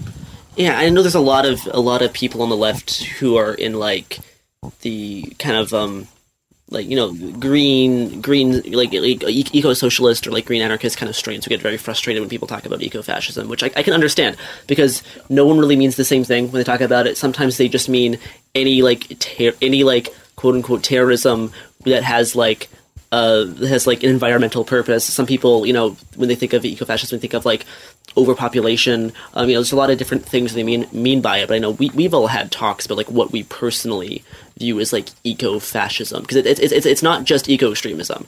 Eco-extremism does not equal fascism. Like there's a whole bunch of eco-extremists who are very anti-fascist, and there is some who kind of bridge the gap. like ITS has some more fascist tendencies, but I would not accurately call them fascist based on the type of stuff they do, the type of writing they do. They do not check all of the boxes. But then we do have people who I would accurately describe as eco-fascists who've done mass shootings, who have a lot of eco-fascist stuff either in like the writing that they like or their own manifestos. They bring up enough points. It's like, yeah, you kind of fall into this broad category.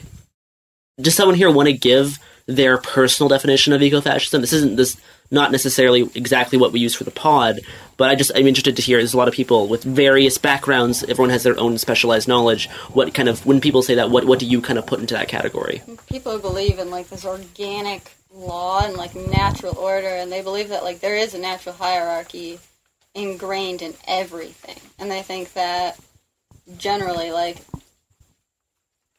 if we return to like some kind of primitive society, or like, they'll assume that like everything has its own structure, and that there's going to be people who rise to the top, people who just don't belong in that kind of society. It's going to be really damaging for like the elderly, for disabled people, and they just sort of see it as like survival of the fittest. And I think that's like a much more eco-fascist point of view rather than like a more green anarchist point of view, where things would sort of even out rather than become a hierarchical. Yeah, I think hierarchy is an important part of that, and how we, there is like a lot of green anarchists who are focusing on like making their own medication for people with diabetes and stuff, and that's kind of stuff that is like really interesting to look at and stuff that we should absolutely pursue because we'll become less reliant on supply chains. And we don't really see eco-fascists doing that. We do not see them focusing on making medication for people. Oh no. Maybe I can kind of set some people up to say more stuff if I say this real quickly, but one of the things that I always, or that is a red flag for me is just, bringing in these very traditional discussions of gender roles and relating that to the environment. Yeah. Any of our rhetoric people. Can you give an example? I mean, we don't need to say names of specific, like, writers or people, but there's definitely... A way in which to, describe, the gender roles? Sure, yeah. Stop playing with the toy gun. Oh my god. Just establishing, and it can be kind of like an older left thing too, but establishing, ecological discussions within framework of traditional gender roles, and kind of what is expected of people based on their sex. Yeah, this is the dark side of cottagecore. Yes. That's one way to put it. Yeah, Emmy, you want to get in here? Oh boy, yeah. Emmy likes cottagecore. I love cottagecore. I like parts of cottagecore, just not when it intersects with a certain straight up politics. Oh, right. Well, queer cottagecore is extremely cute. Sure. Until you're not queer, and yeah. Sometimes they still are.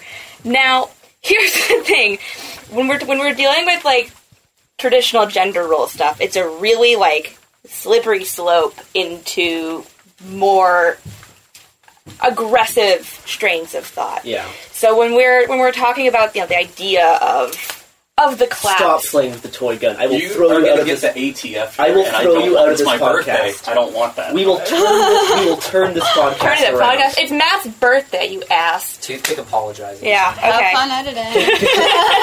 Continue editing. Yeah. Rip to the editor. I wouldn't know what that's like. All this stays in. So, good. So when they're talking about the collapse, and they want, they think the rod of modernity will be gone, society will be ended. They can rebuild from the ground up, smaller communities, and they can build the society they want, which is largely ethno-nationalist. Yeah. It's not great. Yeah. The idea is that there will be this super traditional family structure. You're going to have your this combined strong warrior, also homesteading man, and your cool trad wife. Yeah. Who never ages above 30 in this society. No. That's a high range. Doesn't age above 25. I'm being generous here, assuming that at least some of these people have a little bit of pre-planning, but they don't. They don't. And they step on each other a lot, right? Because they have this whole plan for this society free of industry, and they can't stop posting about it on the internet, which is pretty funny. Which is really funny, right? They're not good at it. Yeah, they're way too addicted to posting to actually commit to the true off the grid trad life. At least 10K was off the grid. We don't gotta hand it to him. You gotta hand it to him. We don't gotta hand it to him. We don't gotta hand it to him. You gotta hand it. You do. You under no circumstances gotta hand it. Pod is divided on how much we gotta hand it to 10K. The official stance of terrorism bad is that terrorism is bad. Why don't we just bring them on? It is kind of a concern when they do when they stop posting. I mean, it's a concern when they're posting, but it's kind of more concerning when you would see rather the them just keep groups, posting sometimes. It's the same as looking at a kid that wants to be a firefighter or something. They're just talking. They're not going to do it. But you see some of them doing it, and when they're doing the thing, the lifestyle influencer version of fascism. Yeah. Do you think that it's going to affect kind of laws about living off grid and laws about for normal people who just want to get the fuck out? I actually just read something about this. There's some guy who'd been living off grid in Pennsylvania for 30 years, and I don't remember the details of this, and we don't have internet out here. Old guy? Yeah, it was an old guy. Burned his house down? Yeah. He's in jail now. He's probably going to be in jail for the rest of his life, and I think part of whether it comes from the left or the right, as people kind of start to try to build resiliency within communities for disasters that are coming and start to seek ways of living that do not rely on supply chains and do not rely on the state will strike back against that as a consolidation of power. because the more that people move away from it, whether on the left or right, the less power the state has. I mean, and utilizing counterterrorism as an excuse to do so. Yeah, because they're giving them reasons. And it's not going to get enforced equally. I'm sure the government's gonna focus on certain people doing this and be slightly more okay with other people doing it. It will. I would like to talk about Canada a little bit, because specifically climate change affecting Canada is going to be slightly different in most of it compared to the States. Because I've been having my waist deep in climate science books for most of 2021, and Canada's going to probably see economic boosts. And the state's probably just going to get actually stronger because of how. Same thing with Russia. Both Canada and Russia are going to get more economically powerful under climate change because of how much more crops are going to get moved up. Give me your thoughts on Canada, because Canada's my backup plan. As soon as stuff gets too spicy in the States, I'm taking my Canadian passport and hiding in the woods. What's your thoughts on that? Well, it's interesting to hear you guys talk about American militia culture, because we definitely, in our rhetoric and propaganda that we see in Canada, it gets borrowed a lot, the talking points from the States, like the concepts. But what we don't have are these strong, organized militia groups. We had 3%ers for a while, and who still exist, but they were big about being off-grid. Like, they were the ones who weren't posting for a long time. And it seems like, as much as all these people are still around, they've largely deflated down. Because Canada's made some efforts to call them terrorists, right? Right. Very recently, we designated them as a terrorist organization. Yeah. Which doesn't carry a criminal charge, but if you do something involved with them, you send them money. Like, there are consequences to that, legal enhancements. Okay. But our kind of militia culture focuses on the illegitimacy of the state. That Canada is founded. It's very kind of sob-sit type rhetoric, but that Canada's establishment, its rules, and especially with all the public health measures, it's this growing kind of tide of thought in both the prairies and largely out west. Yeah. I grew up in Saskatchewan. Most of my family is in Alberta. I know because I keep a soft eye on some Canadian hate groups just because I'm Canadian. Most of them pop up around Alberta. Where do you see this stuff kind of like happening? Like, do you see any of this on the East Coast? If so, is it smaller, or is this mostly on like a West Coast Canada thing? Well, that conspiratorial thought we've seen kind of across the country. Like on the East Coast, just recently we had people setting up their own version of checkpoints as like a protest against the public health measures. Okay, yeah. And like the whole eastern part of Canada is in its own bubble. Yes. Right now. But yeah, you had this like conspiracy-based movement forming these actual checkpoints. And then the main part of it, though, is probably going to be out west. Okay. Like, that is where these ideas are the most popular, the most popular. That makes sense. Where mainstream politicians are moving towards, amplifying these type of talking points. Yeah, do you see that, like, is that a mostly Alberta thing? It's a mostly, like, prairies, Alberta, the farmland. The interesting part is, though, when you talk about groups, is like, in Canada, groups are an urban phenomenon, for the most part. Okay. Most of our organization takes place around the city centers. And that is very different from the States. With the States, it's usually the opposite. There's always exceptions of where people live, but generally we see it as more of a rural thing where the groups are organized, whereas cities are more like liberal, and that's where like the anti-fascist groups are based. But it's kind of these little ideological pockets that exist all over, and certainly that sentiment is probably shared. But the need to mobilize seems to mostly focus on the urban centers, and then we'd never have our groups providing any kind of aid to people. That's just, or even checkpoints. Like, that's beyond these like very recent protest movements. I know there has been more forest fires around BC, around western Alberta. How do you see the government's response to these types of things right now? I know Canada's in a particular situation with the Liberals having minority control. And the Canadian parliamentary system is probably confusing to a lot of Americans if they don't understand it already. But yeah, what do you see on that front? Because I know Justin, both Trudeau and Biden talk the talk around like pipelines and stuff, but then do the complete opposite. How do you kind of see this kind of stuff working right now for like on the climate side of things? Well, yeah, our reaction to the reaction to the wildfires. I mean, the government response is always looked down on, like it's always looked at poorly. But none of these people are taking this as an opportunity to kind of change minds, do PR. There's much less reaction to it. Like the West also, there's this incredible feeling of alienation because of the way that our government is set up. Yeah. They have substantially less voting power. Yeah, the same way in the states, how there's southern states or states in the Midwest who feel like they don't really have any power politically. Same thing for almost the entire west coast of Canada, everything from like Manitoba to Alberta and parts of BC. Everyone is very frustrated at the federales and how they really don't have control for what's happening. People on the East Coast are controlling what our pipelines or what our mines are doing, and that is not fair to our workers. Because it does suck when a mine closes and then everyone in a small town is out of business. Like the part where I grew up in Canada, all my family around them, used to be in bustling small towns that are basically all now ghost towns because stuff closed. People had to move to either The evidence keeps pouring in. At this point, the facts are undeniable. It's an open and shut case. Monopoly Go is the most fun you can have in a mobile game. Millions of people pass Go every day because this game is always bringing something new to the table.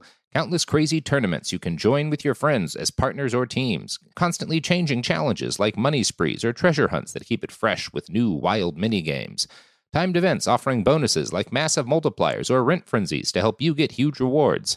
And there's so many rewards to discover. Rare stickers you can trade with friends to complete albums, delightful emojis to taunt people with when you raid their riches, unique playing pieces, and so much more.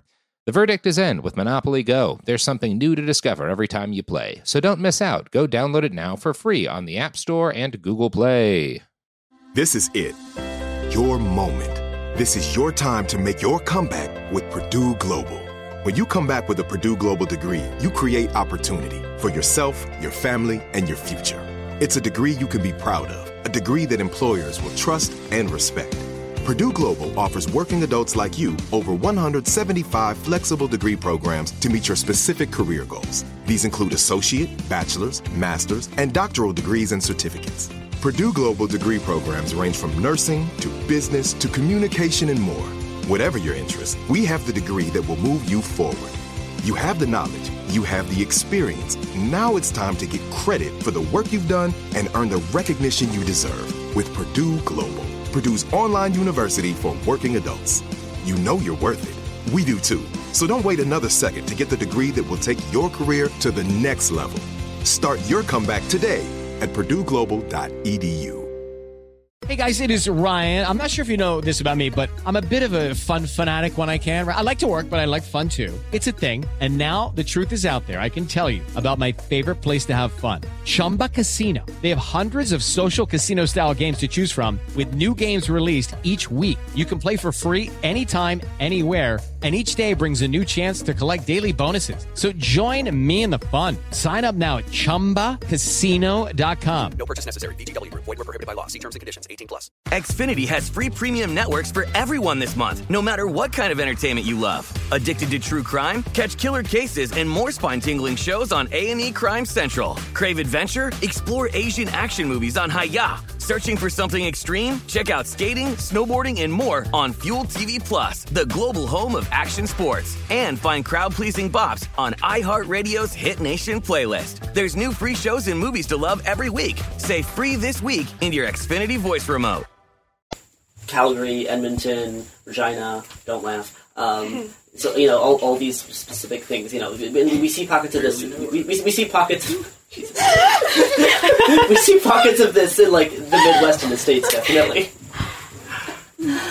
I don't think it also is like manifest destiny shit because there's a lot of that. A lot of it started with people kind of moving outward to try and gain more land and make their borders larger and live further out to try and obtain more territory. And with the Canadian big surge in indigenous rights and a big focus and shift to like sort of give them land back or something. I'm not exactly clear on what the Canadian stances are on that. What?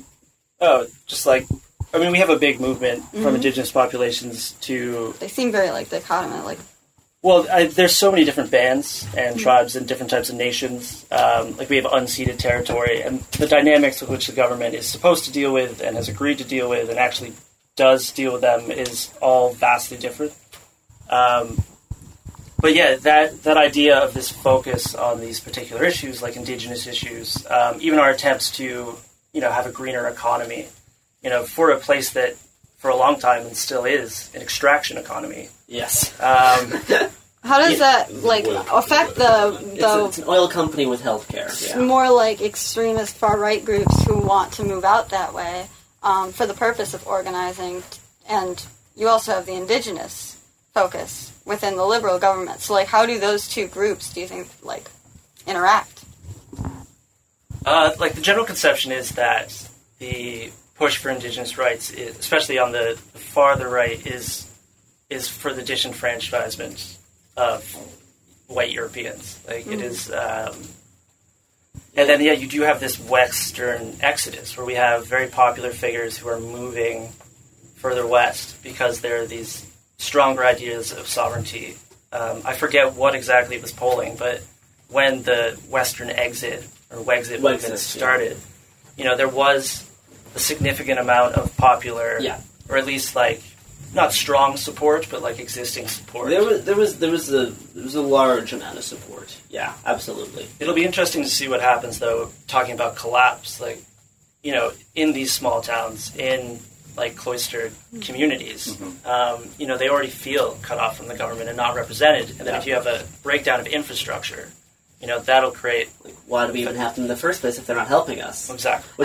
Which is true, which is like a real thing to think about, but their solutions are wildly different than the actual solutions to help people. Right. And we've already seen how this plays out in the past as well, with, places where the infrastructure starts to break down and then people who have weapons kind of become the authority, just based on the fact that they have more power, So one of the things that I follow is a lot of kind of like the more, let's characterize it as boomer-esque conspiracy theories, especially with anti-vax, anti-public health measures type thing.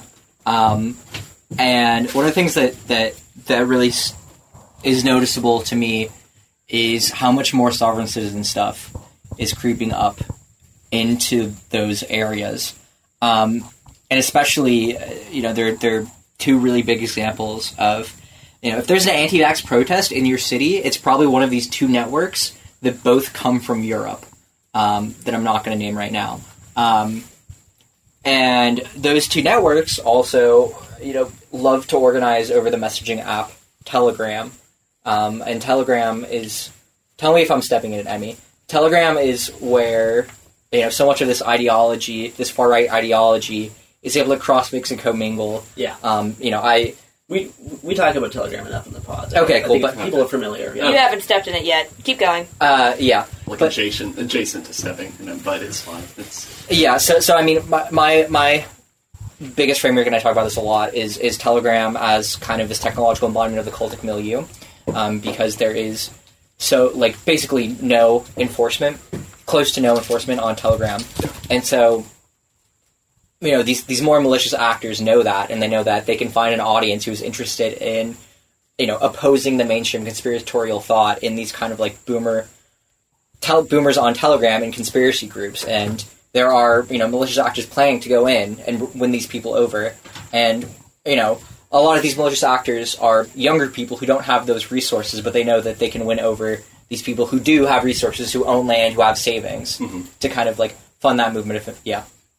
Oh, I was just going to say, I do think that the cultic milieu is like a really important heuristic for these kind of collapse scenarios, because the question of what happens when kind of infrastructure and any sort of political guidance falls away is governed a lot by that.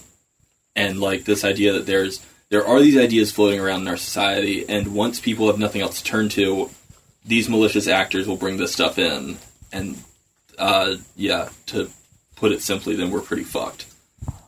Yeah, Telegram also has recently started to crack down on people, and because of that, you have this really interesting dichotomy of people who are saying, like, this means, like, get ready, get prepared, go off grid, get guns, and you also have on the other end people who are saying, you know, create alt-tech platforms and, like, create more, like, self-encryption and, like, I'm trying not to step in it now. Yeah. No, I'm with you. But to be able to speak more peer-to-peer resources. And that wraps up part 1 of the Terrorism Roundtable discussion. Thanks so much for listening. You can find us at Happen Here Pod and Cool Zone Media on all of the socials. You can find me at Hungry Bowtie. And you can follow a decent amount of the researchers on their podcast, at Terrorism Bad, the podcast. I think it's just at Terrorism Bad. Anyway, thanks for listening to part 1. Part 2 drops tomorrow. Stay tuned.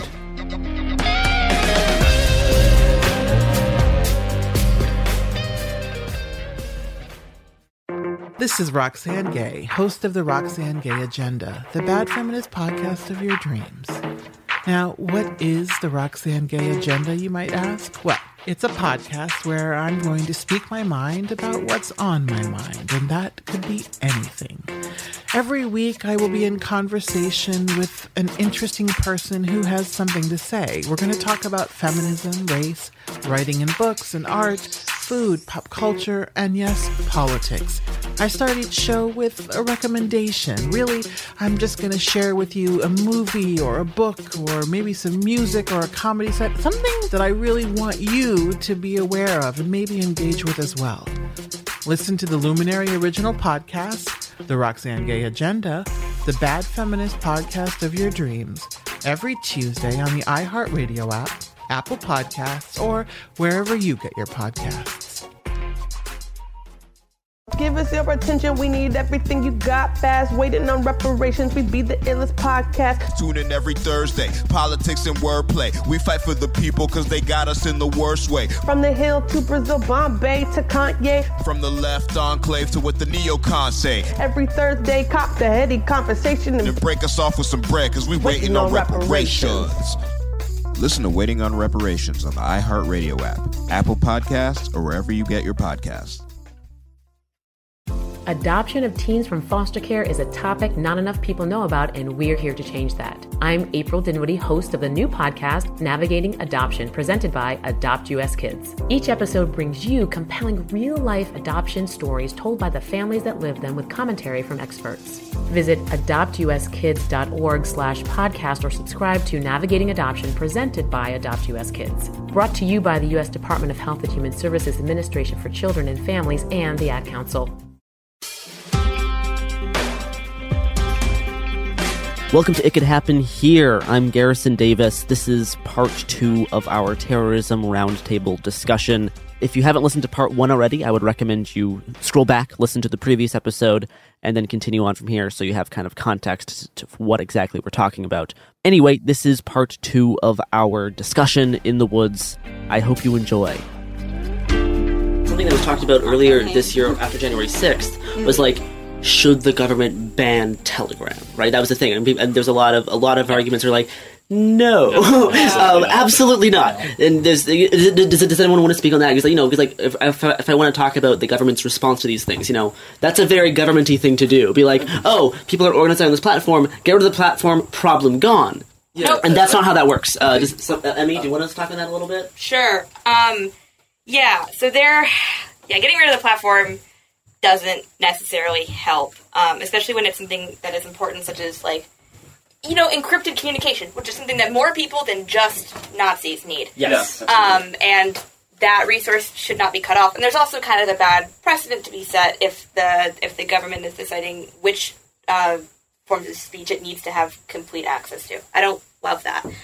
The other thing is that if we nuke Telegram, right, they don't disappear. They form new networks They're in other still places. there. They are and still then they there. have to do more things in person. Right. They're still there. They're just harder to monitor. And they're hard to track. Telegram is nice. People so are you can see what they're absolutely doing. correct when they say deplatforming works, because it works for the platform, and a lot of people just want that. A lot of people just don't want to see Nazi shit, and they're fine with deplatforming. They say this works, and they have data to back up that it does work. But it works for the platform, but the people still exist. People are still boosting their own shit, and when they bring up building their own alt tech platforms, it only works if you get there early. Yeah. Yeah. Yeah, and there is elements. Deplatforming is a wider thing, can work especially for like in-person stuff. But yeah, for the sort of thing you're mentioning, yes, it is. It is definitely not that cut and dry. And Telegram's really interesting because it is kind of this middle space between social media and just a messaging app. Yeah. And the thing about it too is that anybody can look at these, the public channels. Yes, exactly. exactly. So without saying anything in the chat, so people could be kind of completely invisible. Nobody knows that they're there. They're watching the stuff, and they're still getting the same messaging. They're still getting the same dates for protests. They're still organizing, but they can be sort of just subscribe to a channel and. You don't even need to be subscribed. You can just know the name. Just looking into it and getting that flow of information without ever having formal organizing, so to speak. And it's it's really hard to say that these people planned this, because there's a lot of plausible deniability that anybody was involved. There's so much easy hyperlinking between groups and channels Mhm. and everything, so it's so easy for someone to move between ideology and to go from kind of the base level shit into the much deeper stuff extremely quick. Very quick, yeah. Extremely quick. Well, that's the thing that's that is by good. design. The thing that's good for them about Telegram is that you have all of the people that are vulnerable to, let's say, new ideas in one place. Yeah, that's the big thing. You get right recruitment. Exactly. If you're trying to plan a collapse, you're going to need a lot more people than the numbers that the people who want a collapse actually have. So the easiest way to kind of move things along is to start inserting their ideas and their discourses and kind of altering the vibe of certain digital environments manually until they have what we can kindly call cannon fodder. Yeah.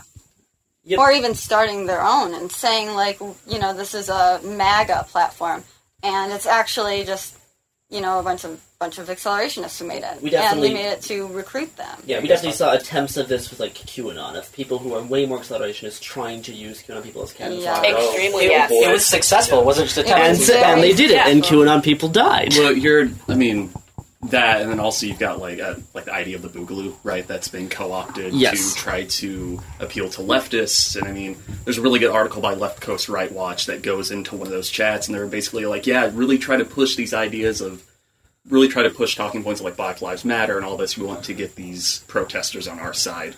And then you also have some blatant white supremacist groups who are also using the Boogaloo to appeal And how to... much of that too is how much of that is sort of real, genuine, I am not racist, I believe in Black Lives Matter, I want to be part of this, even though I'm on Boogaloo, or how much of it also is kind of reminiscent of what we were talking about yesterday, and I also don't want to step in it, but with the idea from Manson of Helter Skelter and causing that race war, it's what they would do is try and frame black people for it and say this was Yeah, exactly. And so how much of it is saying, this is Black Lives Matter, and they want people to see that after they do a boo. The Boogaloo group that showed up in Portland in July of 2020, when the protests against the feds were happening, they showed up and were all we're here to support Black Lives Matter and stand against the federal government and stuff.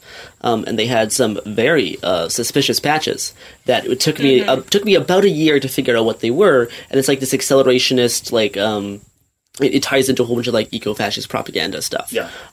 They're saying these things while they have these very obscure patches. This is an important reason why we need people who are not very smart, I will say Jimmy Dore, who gives these people platforms, are some of the worst and are going to cause a lot of problems because they have no idea what they're doing, or they know what they're doing and they're just bad. Yeah, and that Boogaloo thing kind of serves a twofold purpose in that you can bring people who self-identify as leftists into the movement, but you also have a really good scapegoat for like actual action. Like that was a big thing that we saw in Minneapolis when things first popped off and like precinct was getting burned down. And suddenly people on the internet start losing their minds about the umbrella guy. Umbrella guy at the auto the dumbest zone. shit. Yeah. And there was a guy who was indicted. He was a Boogaloo boy who was indicted for, like headline said, burning down the precinct. He fired a weapon. He fired a gun on like near the wall. Exactly. And so that at the same time takes away agency from left wing movements. Yes. And the state's able to be like, look, see, it's okay to crack down on them because they're all, wild white supremacists. Exactly. Or even just from any autonomous movement that forms with the people in a community that we wouldn't necessarily refer to as leftists, just pissed off people. I mean, that's what we saw in every single, every big city where it's like the young kids who are fucking pissed off and are going to go smash it, and it's like saying all of this is people from outside of the town, where it's like, I know outside agitators. Yeah, it's a tale as old as time. Like, outside agitator has been used since before the civil rights. It's a very old state Old talking thing. point. Yep. Yeah. What were you going to say, Matt? Yeah, I was going to say also, it's somewhat related to that. We were talking about using like QAnon as cannon fodder, and it also ties into the Sovset conversation we were having. So, my research, I focus on Christian identity, this white supremacist ideology, and how it's grown since the 90s until now through like the internet and all that fun stuff. This whole point they've been pushing lately is to like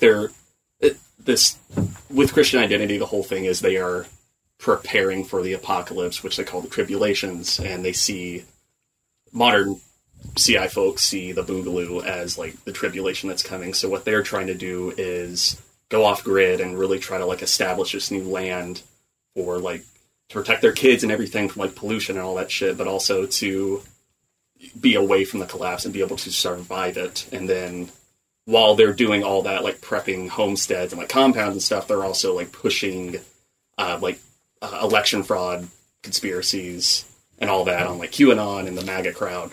Not because they believe it. Not because they don't believe it. They know it's bullshit, but they can use it to accelerate collapse. Just like January 6th. Yeah, so exactly. Like, there were groups when Joe Biden won the presidency or won the election or whatever, some groups being like, really try to push this theory, this conspiracy about election fraud. Even if you don't believe in it, just push it because that helps our cause. Exactly. And that's something to be really mindful of.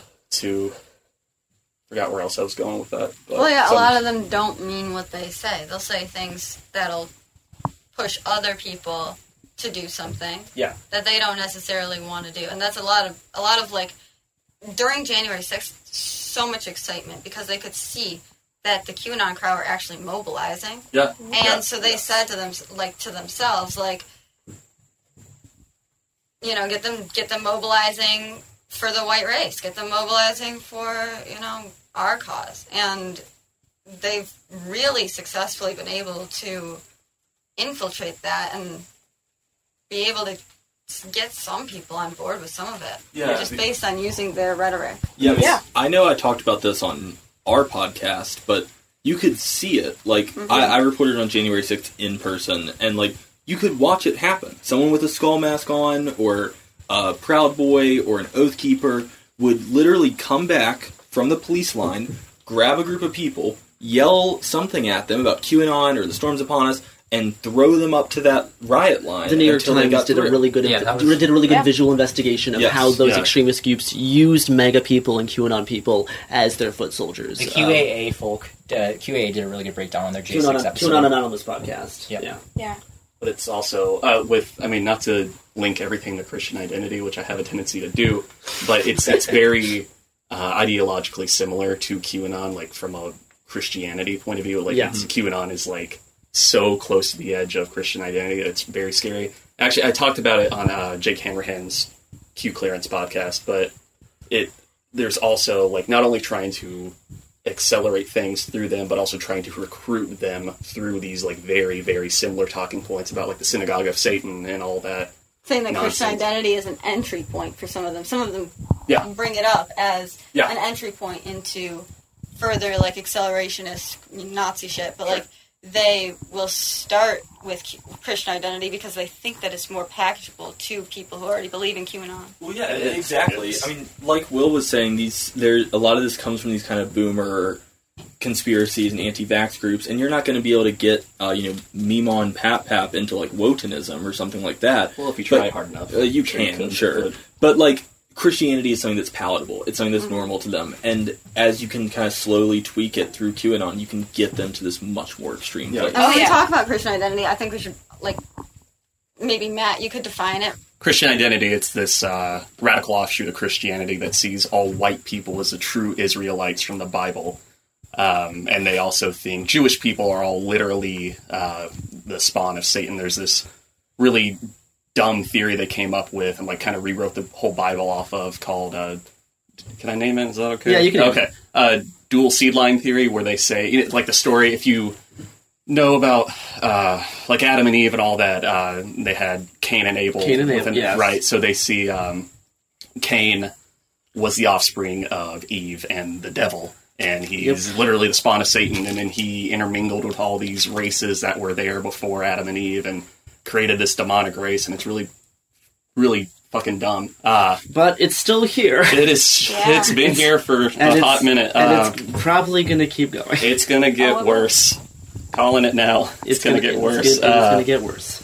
Yeah, but, and the whole thing is they essentially, like, worship, like, a Nazi Jesus. They see Jesus only was really only talking to the white race, and that Christianity and like God only is able to be perceived by the white race. And before you start laughing at these people, because yes, it does sound very silly, keep in mind that these are extremely dangerous. I mean, you had right. This is the one problem with QAnon when liberals just start laughing about how crazy it is, and then they're so surprised at January 6th. We're like, they're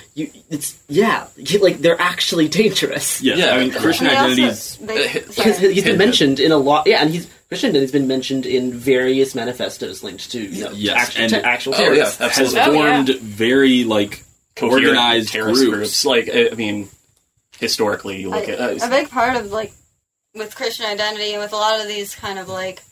A lot of them base their, like, whole historical context of, like, Arianism on this rewriting of history based on a fake study that was done in Nazi Germany about where some Proto-Indo-European languages came from.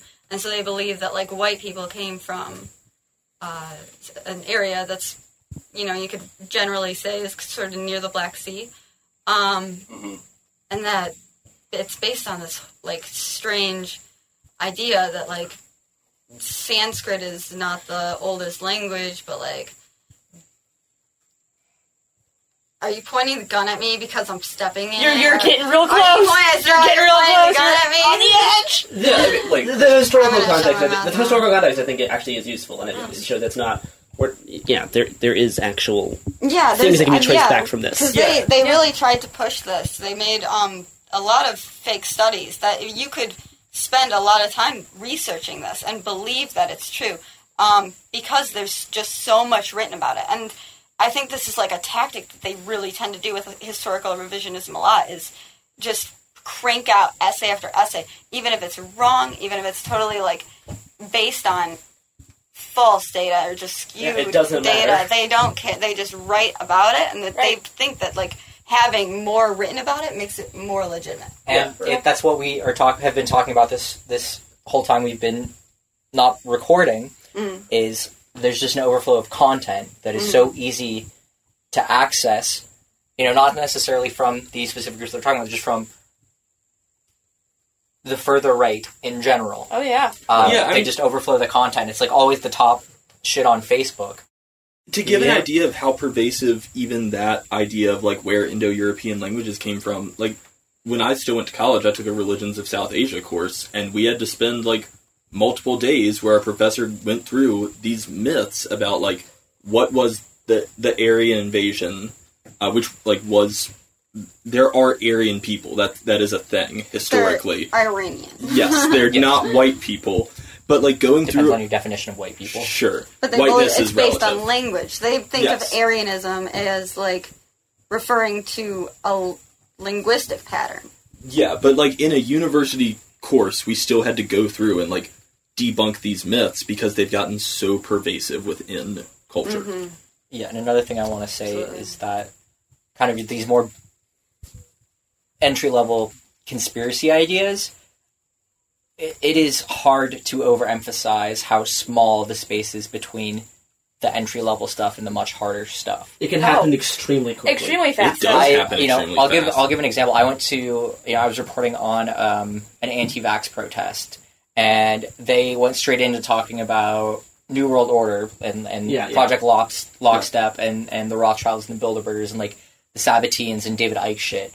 Just immediate, and this was the middle of the day in like a metropolitan area with a bunch of boomers in Trump hats who are getting this like hardcore shit pumped at them. Or we saw that a lot with the Nashville bombing too. Like immediately, it was like, oh, it was actually an attack on Dominion, and also it was orchestrated by the Rothschilds to destroy evidence of voter fraud. I forgot that was a whole thing. and then also there was there was a bunch of stuff that came up. There was a big conspiracy that it was actually a missile strike. I had to talk my grandpa down from that theory. Really? Yeah. I didn't know. There was that a video that circulated for a while about that, and I had to get into a conversation with my grandpa, who at the time was super isolated because of COVID, and that's a whole other story. That's a whole other problem. And I had to like talk him down and show him like, no, here's a video from somebody I knew who was like somewhat in the area and saw the explosion and filmed it. Like, and there was not a missile anywhere near. One of the data studies I've done is and worked on is using big pool and small pool Discord servers of far right extremists, far right militia groups, and very very like accelerationist skull mass type networks, and looking at the big pools and the small pools and seeing the @ mentions between them. And there was not one person who was more than 3 nodes away from anybody else. So it can't be overstated how close people are from entry to very, very, very extreme types of goals. And ideologies. Explicit ideologies that explicitly push violence. And another point I want to bring up is there's been much said about QAnon. It isn't going away. It's just not called QAnon anymore. With these anti-vax mobilizations, those mobilizations and groups aren't going away. They're just going to continue to shift and evolve their focus. And the networks stay. The networks stick around. And they're planning for it, though. They've designed it that way. So sometimes I find the normie stuff first. Sometimes I find the crazy stuff first. But, I mean, not even that long ago, I came across a particular social media profile that was explicitly calling for acts of terror and attempting to organize acts of terror and displaying acts of terror, which is, like, an immediate problem that needs to be dealt with. However, they had multiple alternate accounts that you follow that path, and on their other accounts, they're sharing, like, Tucker Carlson stuff. Things that your grandparents are going to watch, right? Like, and that is done on purpose to try to, like, siphon people out of more quote-unquote mainstream versions of, like, conspiratorial thinking directly into, like, you should start exploding things. And even more, let's say, left of center conspiracy thinking ties into this as well. It does. And it's not, conspiracy theories are not solely a thing of the right, which pisses me off to no end. Sorry, Matt. No, I just want to back you up on that. Like, I think there's this like implicit idea that the left is immune to conspiracy theories when it very much is not true at all. Nobody is immune. I just wanted to emphasize that point. Yeah, that idea though of like never being that far from the serious stuff is something that's really, really observable, even beyond like a data level. I used to like consult with local newsrooms on how to report on things. And one of the big points I always tried to drill in was like, if you fuck this up and you frame this the wrong way, it will have consequences. And if this is stepping in it too much, we can cut this. That's why we keep talking about stepping in it. This is literally the concept of stepping in it. But like the Dylan Roof started his journey to radicalization by reading about Trayvon Martin in local news websites and local newspapers, and then Googling black on white crime, and his first result, the first shit that comes up, was many people radicalized by the same exact thing. Exactly, and like it did not take long for him to go from I am reading local news articles that are framed this specific way to I am killing people. Yep. And that's not normal. Of course, like a lot of people are not going to be reading local news and then suddenly start to think this way. Exactly. But like there is a concerted effort by some very specific people who would like to make that pathway easier. Yeah. It's stochastic terrorism. It's interesting because we can't like define it really as terrorism. What are they doing? They're really just they're just saying things. They're just encouraging people to do things. And like they're not doing anything wrong. We can't really call it terrorism. Yeah, the most dangerous people in this game are usually not the ones doing the shooting. Mm-hmm. Yes. It's the people behind the scenes trying to get people to go on these paths in the first place. Looking for people who are willing, and then so they see somebody reading local news maybe, and they want to make that pathway easier to go from local news to Dylan Roof. Like, because that's not a normal jump. No. But they really want to find people who are looking at local news like that, and then say to them, like, well, okay, you look at this, now look at this. So trying to tie this back to climate change, how do you see a similar pathway? Instead of someone Googling, black and white crime, like, Googling stuff about collapse and like modern civilization. Oh, yeah. Doing the Eric same thing. Stryker. I don't know. Eric Stryker has been on about this, and I think that he's relatively, like, middle point that people get to. Like, fairly, like, average people do listen to things like Eric Stryker. Yeah, he's a very, like, entry-level explicit Nazi. Yeah. And another thing, and cut me off if we don't want to go in this direction. Uh-oh.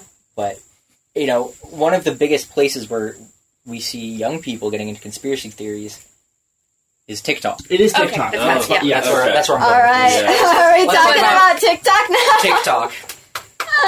Ted K memes on TikTok. Cut that. We're not cutting that. That is within the branches of the pod. Yeah. I mean, the biggest entry point that I've seen for a lot of things remains crisis.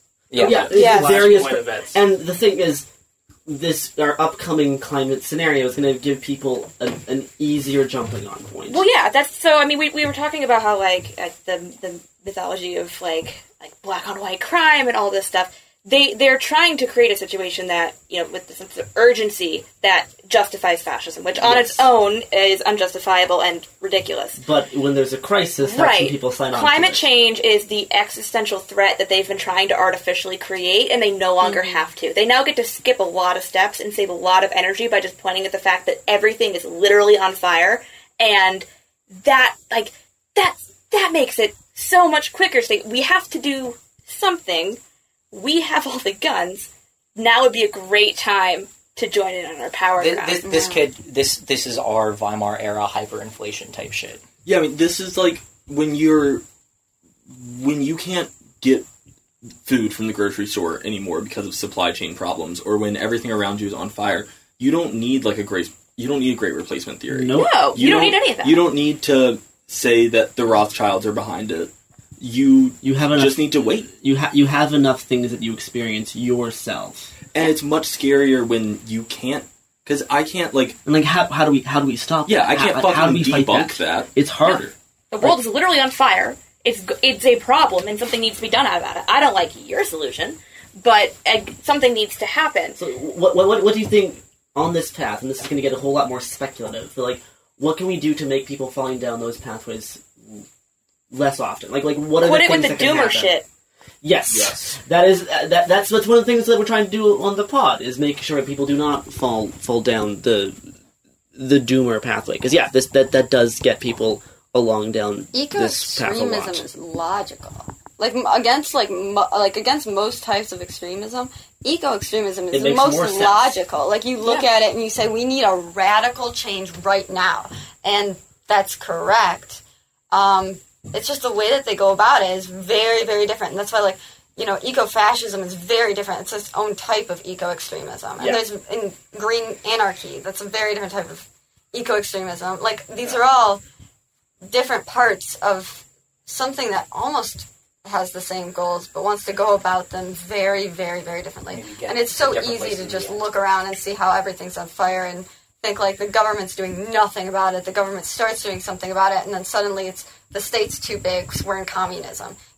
So they all have like different goals, and it's very conflicting on how to deal with it. Yeah, and like even with the very different tactics between green anarchy and like fascist eco-extremism, they also will get to different end goals, right? Like your basic Amprim wants a very different life than your very stepping in it pilled fascist, right? But a collapse can only benefit the right. It can't. A collapse can only benefit the people who already have power, who are already able-bodied, who are already stocked up on guns, who already that does frustrate me with there being anarchists who are like rooting for the collapse, because you're not going to win. You're not just going to get you put behind a fence somewhere. You're not going back or out. put on the wall. Yes. Yeah, well, they've got very strict ideas of which people count as human, and the goal of majority of fascist movements is to purge the ranks of the people they see as lesser, and they have very precise ideas about who they plan on letting survive the collapse. All right. So let's. I think it's time to start talking about, and tell me if I'm taking this in the wrong direction. What the fuck can someone do who's listening to this? Yeah. Recycle. No. Stop recycling. It's all getting shorter showers. It's all getting buried in the Oregon forest. Talk to Joe Biden. Just vote. Vote it away. Vote it out. the collapse away. Let me. What can you do? Like start local. Find a local group. Find a local direct action group. Yes. Investigate that group and see who is behind it, but start locally. It has to start at the local level, because I'm going to say if the collapse comes, or not the collapse, but like local collapses. There's continuous disasters. Continuous disasters are going to affect at the local level. No, talk to your fucking neighbors. Talk to your family. Especially you try to get your family on these paths that lead to helping your neighbors instead of making friends with the church militia. Before you buy a gun, learn how to fucking garden. Yes. Yeah. But buying a gun and that sort of thing is good. It's good to know how to use firearms. Basic emergency preparedness. Yes, but learn how to put on a tourniquet. Learn how to feed yourself. Learn how to grow some fucking food. Learn how to cook that fucking food. Get an IFAC. All that comes before you get to be a Fallout character or something. Oh yeah. Two big things. First aid training. Do you want to define IFAC? Oh, yeah, an individual first aid kit. You can buy them online. You can buy them in gun stores. You can buy them in some pawn shops. Yeah. I like North American Rescue or North River Rescue. I'm sure we'll talk about IFACs more in the pod. Yeah. Well, there are two big things. One, we all have a moral obligation to consistently counter the black pill doomer shit. Everything is coming to an end. It doesn't have to. That's optional. We things are going to get bad, but there's degrees of badness. There's degrees of bad. We can stop it from being. We don't need civilizational goals. Right. We don't need civilization to end. That can be done. Step 2, we also have an obligation to counter the individualist stuff and focus our efforts more towards community and relationships. And that is so important, because every idiot that's going to buy a gun and have a bunker, not only is not going to make it, but it's going to screw the rest of us. This has to be a communal effort. And on the civilization thing, we do need the civilization to change. Yes. We need human society as we lay out. Has a lot of problems. I understand people's critiques of human civilization, but we also still need a society. But yeah, we need places that people are going to gather, and people provide the things that we have. I noticed that can be a loaded word in certain political circles. So I'm not, we're not getting into civilization theory and that kind of anything. Yeah, I was going to say I would argue any ideology or idea such as the Boogaloo that kind of hypes up a collapse is generally one you should stay away from. Anything that makes the collapse sound like a... makes it sound sexy. And it does. Personal glory. As I think it's important to remember, if there was some massive civil conflict that happened, I think the people who would suffer the most are the non-combatants, the people who don't want anything to deal with it. As we will talk about in an upcoming episode of Terrorism Bad. We'll do plugs at the end. Put the gun back in your pants. Hold yourself together. I was talking about historical precedent earlier, about things we've seen in the past with collapses and how people with guns and people who with training end up being the ones who gain power. Something that I was specifically reading about that was the Rwandan genocide. It was just 3 months where most of the Tutsi people were wiped out. There are conflicting numbers, so I'm not going to specifically say any, but, the more recently, like earlier this year, was only when Rwanda admitted what it was, that it was a genocide. And the armed forces were the ones who became, like, the leaders, and they were backed by the government. Good thing that can't happen in America. Yeah. And it's like... It can't happen here, though. Yeah, nope. It cannot. We are immune to this in our spot of the world. Is called "It Will Not Happen Here." Not if I can help it. The other thing is, look at where you get your information from. Seriously, no matter who you are, take a long, hard look at who you get your information even from. if you're on the left, especially. The evidence keeps pouring in. At this point, the facts are undeniable. It's an open and shut case. Monopoly Go is the most fun you can have in a mobile game. Millions of people pass Go every day because this game is always bringing something new to the table. Countless crazy tournaments you can join with your friends as partners or teams. Constantly changing challenges like money sprees or treasure hunts that keep it fresh with new wild mini-games. Timed events offering bonuses like massive multipliers or rent frenzies to help you get huge rewards. And there's so many rewards to discover. Rare stickers you can trade with friends to complete albums, delightful emojis to taunt people with when you raid their riches, unique playing pieces, and so much more. The verdict is in with Monopoly Go. There's something new to discover every time you play. So don't miss out. Go download it now for free on the App Store and Google Play. This is it. Your moment. This is your time to make your comeback with Purdue Global. When you come back with a Purdue Global degree, you create opportunity for yourself, your family, and your future. It's a degree you can be proud of, a degree that employers will trust and respect.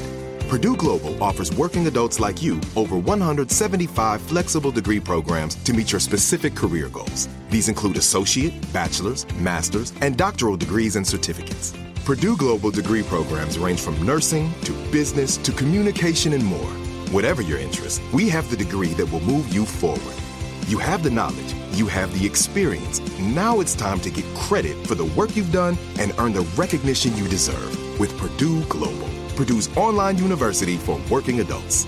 You know you're worth it. We do too. So don't wait another second to get the degree that will take your career to the next level.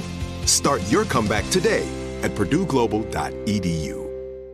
Xfinity has free premium networks for everyone this month, no matter what kind of entertainment you love. Addicted to true crime? Catch killer cases and more spine-tingling shows on A&E Crime Central. Crave adventure? Explore Asian action movies on Hi-Ya. Searching for something extreme? Check out skating, snowboarding, and more on Fuel TV Plus, the global home of action sports. And find crowd-pleasing bops on iHeartRadio's Hit Nation playlist. There's new free shows and movies to love every week. Say free this week in your Xfinity voice remote.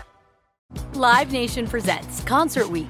Now through May 14th, get $25 tickets to over 5,000 shows. That's up to 75% off a summer full of your favorite artists like 21 Savage, Alanis Morissette, Cage the Elephant, Celeste Barber, Dierks Bentley, Fade, Hootie and the Blowfish, Janet Jackson, Kids Bop Kids, Meghan Trainor, Peso Pluma, Sarah McLachlan.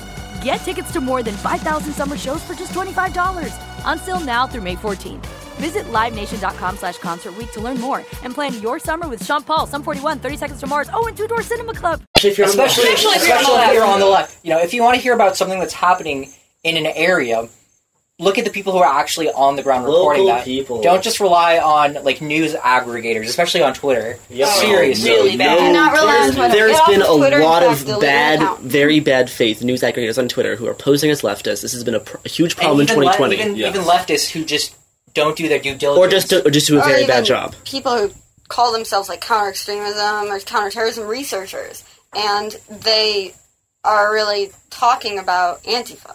They say that they are counter-extremism researchers, and they pose that way, and they look sometimes like they could be, sometimes like they're not, but like, you know, varying degrees of like legitimacy, but like they focus only on like the left-wing stuff. They don't think about, they don't see where the actual like mass highlight. threats are coming from. It has to be this idea of like keeping it balanced, right? Like not making it just like a far right issue, which I would argue, I think a lot of other people would, that this kind of stuff is more concerning. It is not only a far right issue, Yeah. and there is like merit definitely to looking at Sure. left accelerationism Yeah, and left, which is not Acceleration came from Marxism. For the record. Like, left accelerationism is not talking about anti-fascists. But, there's really not time to get into all that. This is a whole thing. I mean, but it does, left accelerationism will be its own episode. But what some people do, posing as, people who have credibility and are able to kind of sway opinion, they are not really doing what they say that they're doing. They're really just trying to shift the narrative of racially motivated violent extremism, which is a big, obviously, issue right now, to being like BLM is racially motivated violent extremism, and they want to push that narrative further and further. I think, and let's kind of probably start to wrap up and say our final thoughts on this whole topic. I know we did not get to talk about eco defense very much. If anyone has any final thoughts on that, on how they see it kind of growing and how they see the state's response to it, that might be worth briefly mentioning. But yeah, let's kind of go around in a circle and give kind of everyone's final thoughts on the subjects. I think collapse is bad, and I think that that's my main thing. But anything that's appealing to you on an ecological level that's collapse related is something you should be very wary of, and I think you should be very wary of generally everything. I feel like that's kind of I butchered what I was trying to say. Be careful about everything. Yeah.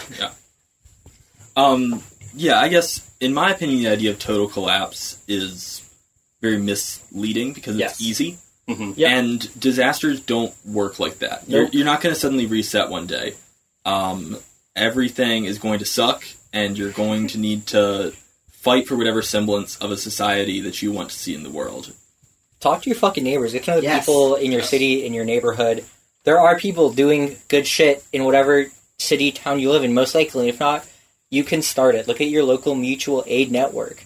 Look at the people who are taking action around and get involved. Seriously, it could be going out into a park Saturday mornings and just, giving out food and talking to the people who are most affected. Talk to people. Seriously. Yeah, everyone's a person you need to talk to. Touch grass. If you talk need, to people. Yeah, if you need, the most basic thing to start on any sort of mutual aid work, try to find a Food Not Bombs chapter in your Absolutely. area. Yes. They're well organized. They're easy to join. You don't have to put on block and fight a cop. It's a good entry point. And it's great. It's great training for disaster relief. Yes. Yeah. If you have money and you want to help, seriously, just give cash to unhoused people on the street. Give money to people. Give money directly to people. Yep. My last thoughts are just that I think the idea of collapse, or whether actual collapse themselves, environmental or otherwise, will always be something to rally behind.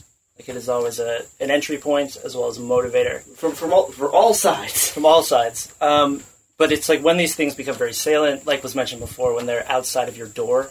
That's when the ideology kind of hits the pavement.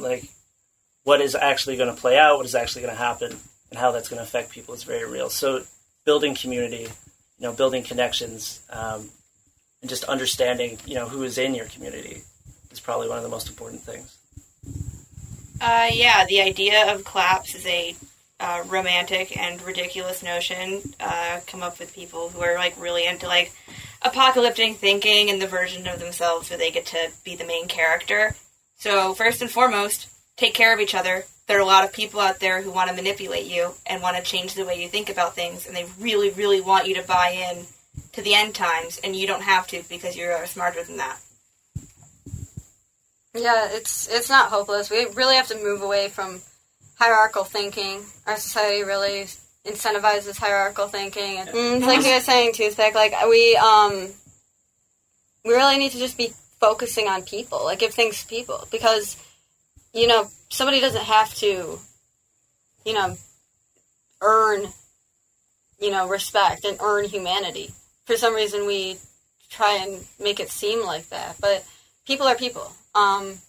People are in different circumstances usually because of just the way that the world is. And, you need to organize locally. You need to help your own people. And Stay away from the internet. Shit. Stop posting. Stop posting. Don't pay Stop attention posting to as people I'm who are lying to you. stop posting, even though I will keep doing it because You I'm post, the good you don't poster. have And who wants to plug the pod? Which pod? Your pod. Oh. Follow at Terrorism Bad. We're on. That's our What, right? what is the pod? Like what do you what do y'all do? Yeah, we go through portrayals of terrorism and extremism And conspiracies in popular media, and we look at it from the perspective of people who study this and say, did this succeed in portraying these things, or did it, as it more often does, Cause problems. completely fail and cause us all personal problems? Become propaganda and the like. Did you make terror propaganda, or did you make good media about terror? That is a thin line, Emmy. It's such a thin line. I've made a career out of it. That is the thin terror line. Yeah. Do you want to plug your fantastic group? Yeah, absolutely. I'm with. You can read anything I write at antihate.ca, and we do just general reporting on far-right extremism in Canada, as well as infiltration. What? Your podcast. Oh, and I also host a podcast called The Unusual Show. Yeah, if you want to keep up to date on extremism in Canada, their group is is probably the best one around right now, in my opinion. Certainly the largest. And the largest. And you do very good work. You keep your eye on my home country where my family lives. So thank you for that. And I'm very happy to be talking with you guys in the beautiful woods where we have no cell service, so we can't post. And that's good. And we're going to continue doing that and stop using this microphone. So goodbye. Yeah, and Terrorism Bad, the podcast. With that wraps up the Terrorism Roundtable Forest discussion episodes. Thanks for listening to all of us rant about our specific weird niche focuses and hopefully trying to have it within the useful context of climate change. You can follow me at Hungry Bowtie. You can follow the podcast, Happen Here Pod, and Cool Zone Media on Twitter and I believe Instagram. You can follow some of the researchers I interviewed on their podcast at Terrorism Bad. So that wraps up this discussion. Thanks for listening. See you later in the podcasting verse, the podverse. Okay, goodbye.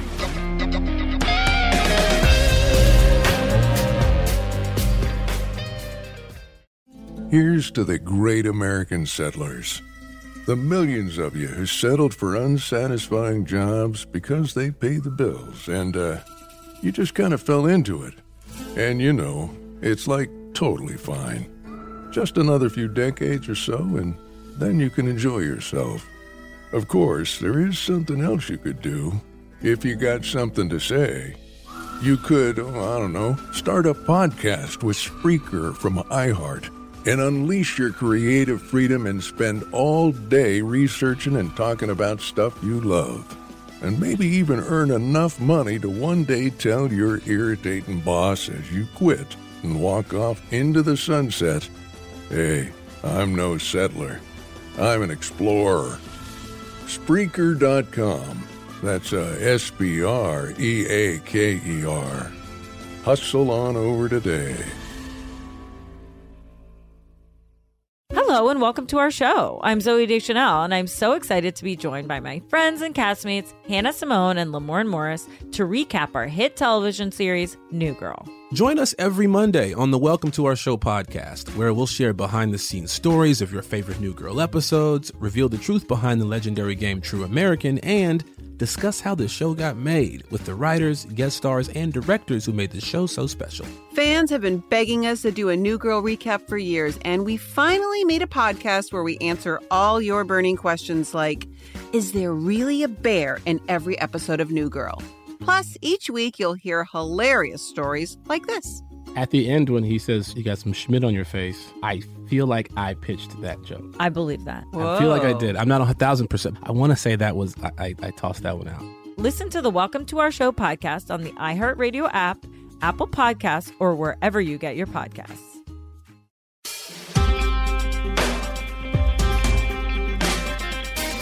What's a problem, Mimey? No. I'm a problem. Welcome to Sophie. It Could Happen Here. The show where I'm a problem. I'm on vacation legally. You're not Allegedly. on vacation, allegedly, legally, but okay. Inshallah. I'm drunk. Garrison, you're in charge now. Figure it out. Garrison. Hi. Well, it could happen here.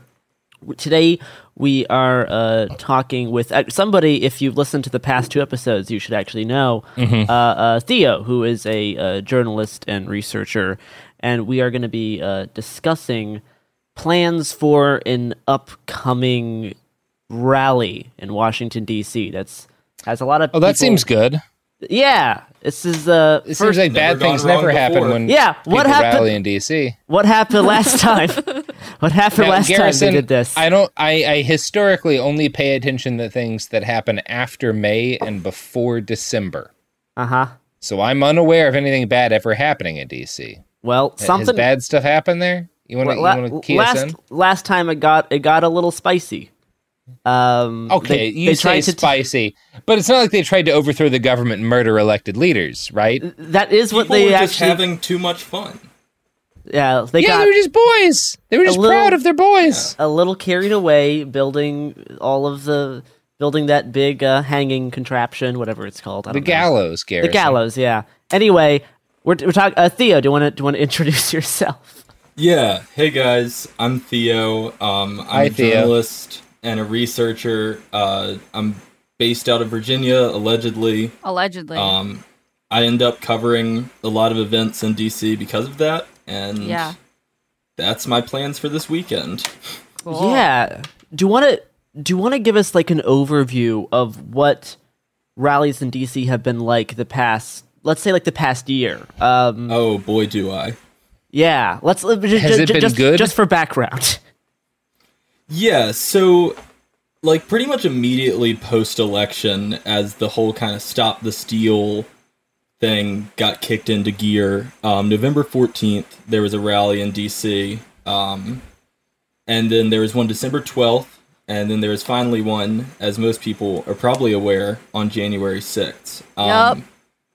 January 6th, obviously got the bulk of the media coverage, but November 14th and especially December 12th were very violent situations in general. Proud Boys, General Chuds, a bunch of Oath Keepers. Oath Keepers, yeah. 3%ers. A bunch of people's confused Meemaws and Pap Paps showed up, would kind of wander around the city.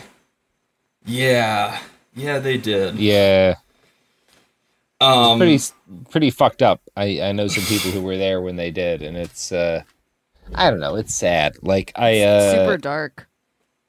Yeah, it's really I think bleak. I was there with the people that Robert. Oh, good. Yeah, so it's so fucking I don't know, the extent of the disinformation, right? It's hard when you're talking about this to like express a lot of sympathy for some of these people.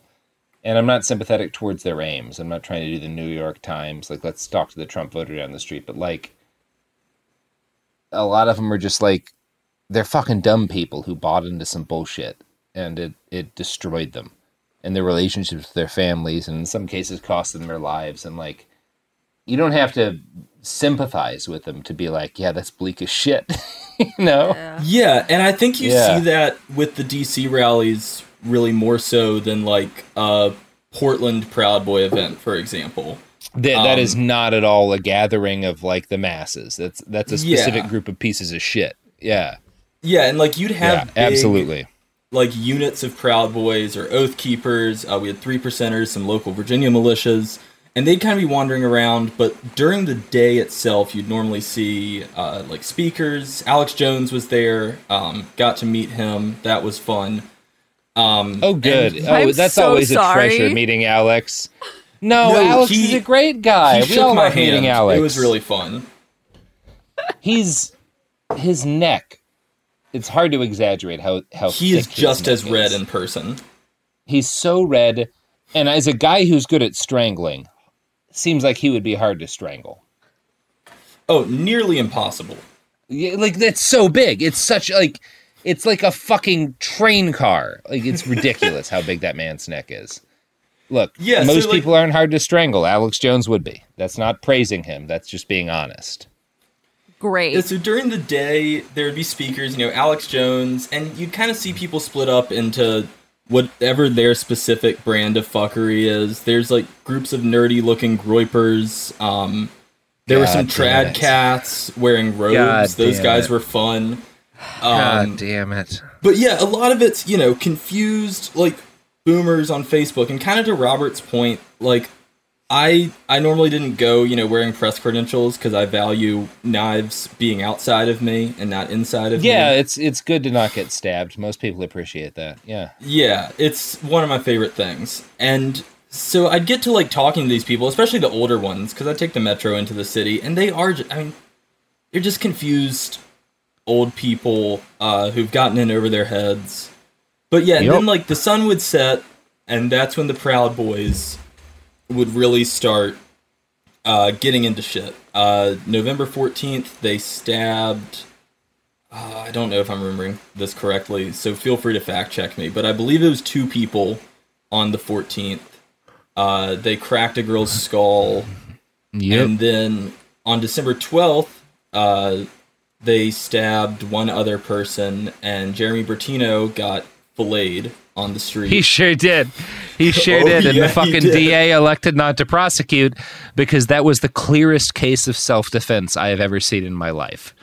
Yeah, so like the dude literally tried to flee 3 times. He drew his knife after by the 3rd time he was blinded by having his shirt pulled and assaulted by a group.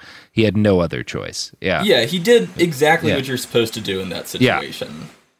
And he repeatedly tried to flee, and when he didn't, he stabbed a motherfucker. And you can't, I can't, he did nothing wrong. In my opinion, the DA's opinion. Yeah.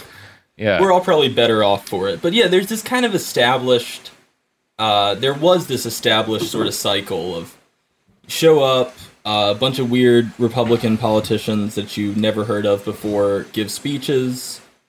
You go and kind of wander around, and then the Proud Boys come out and they fuck around. And sometimes other groups too. Like the night before January 6th, there were people from NSC 131 who were hanging out, trying to cause trouble, getting in altercations, all their normal shit.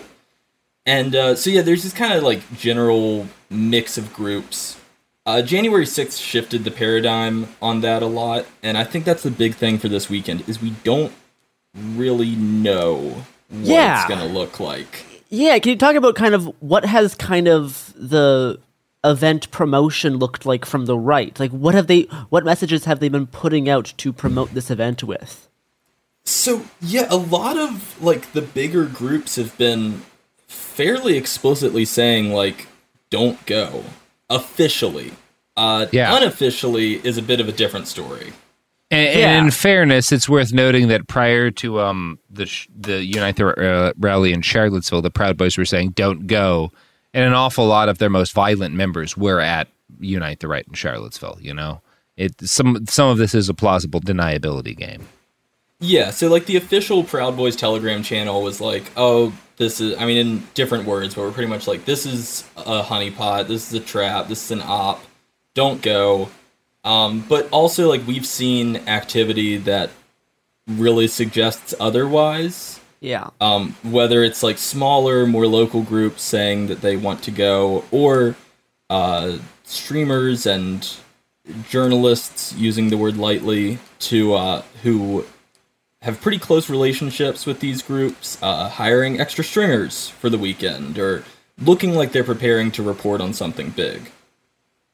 Yeah, I know we've talked a little bit online and with some of our colleagues, and there's definitely a mixed opinion on how big the event's going to be and who's all going to be there and what kind of their goal is, which makes kind of everything all the more tense because it's almost easier to when we know what it's going to be, like we have a good grasp of what's going to happen, and this we're not really sure. Do you know, has there been any kind of response from like local DC officials, like law enforcement or anything, about what they're going to do at this gathering? So I did see Capitol Police is planning to put the fence back up. Probably a good idea, yeah. Yeah, which, like, will cover the Capitol, but there's also a problem with the fence going up, which is the back of the fence goes right up to the end of the Black Lives Matter Plaza in D.C., which has been used as kind of a rallying point for anti-fascist activists, and when that fence is up, it's a funnel. So it goes like, this isn't a visual medium. There's a street, and that's where Black Lives Matter Plaza is, and there's only 2 exits. And both those exits lead to hotels that Proud Boys and Chuds love to stay in. So what happens almost without fail is people go and hang out in the plaza.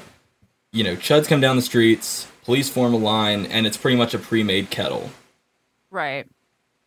So that's, like, not good. It's good for the Capitol, but it's not good for the people that'll be on the ground. Yeah, because they're also, as is most of these events, there's been some organizing locally, and even, you know, anti-fascists from around kind of the country trying to, like, put out advice and feelers on, like, what to do for this specific gathering. And I know there's been a decent amount of, you know, there's always, like, debate and conflict around how much to show up, where to show up, you know, how proactive people should be. But because this is the first big rally since J6, I feel like there's a lot of people feel it's much more important, and like people have, like, you know, there's like a heightened sense around the specific thing. Do you know, like, how many people are kind of roughly planning to show up on, like, the anti-fascist side? It's really hard to tell.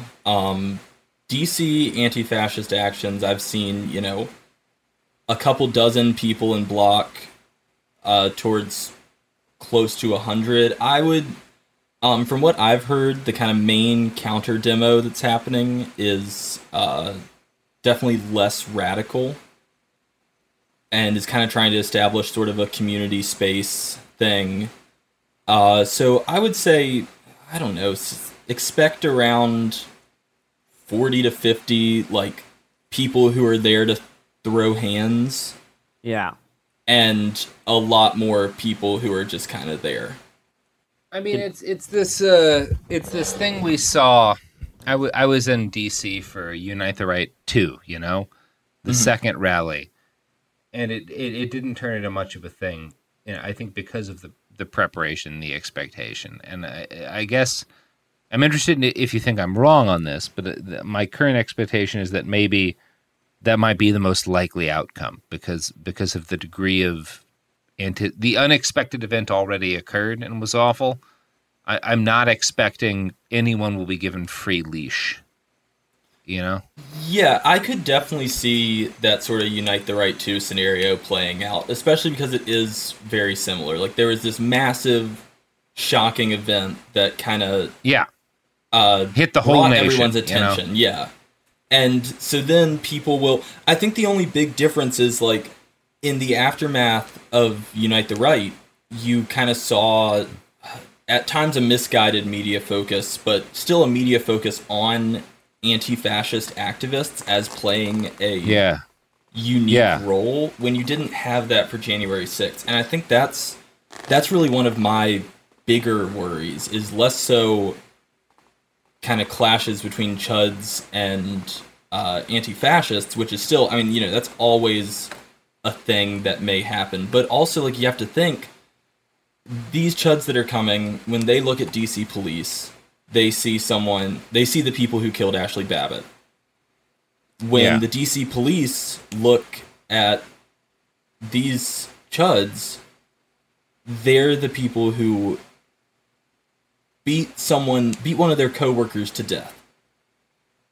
And, you know, like, there's Capitol Police, not the same as DC Metro Police, but, like, in the minds of both these groups, that doesn't really matter. And I worry about the tension there. I don't care if they mace each other, you know, if the Proud Boys and cops mace each other, then that's a great day for me. But if it escalates further, and, you know, we're seeing that more and more. The past 2 kind of major right-wing rallies in the Pacific Northwest have had shots fired. Mm-hmm. Yep. Yeah, one of which every entailed- recent PNW protest has involved gunfire. Yeah, and like the August 22nd one had, I guess you could call it a legitimate very exchange of brief fire. exchange. Yeah, a casual gunfight. I mean, the start of it was not legitimate. The right winger who fired was not legitimate. But the two people on the left who responded were doing so in self-defense. Now, right, what happened a couple of weeks later from the video that's come out was not self-defense. It was a guy shooting at somebody, pursuing them from like 50 feet back. You know, it was not legally what you would call self-defense for certain. Yeah, and that kind of, the precedent that set, which I think it's happened few enough times that we can't really say that it's the norm or anything like that, but it's an escalation.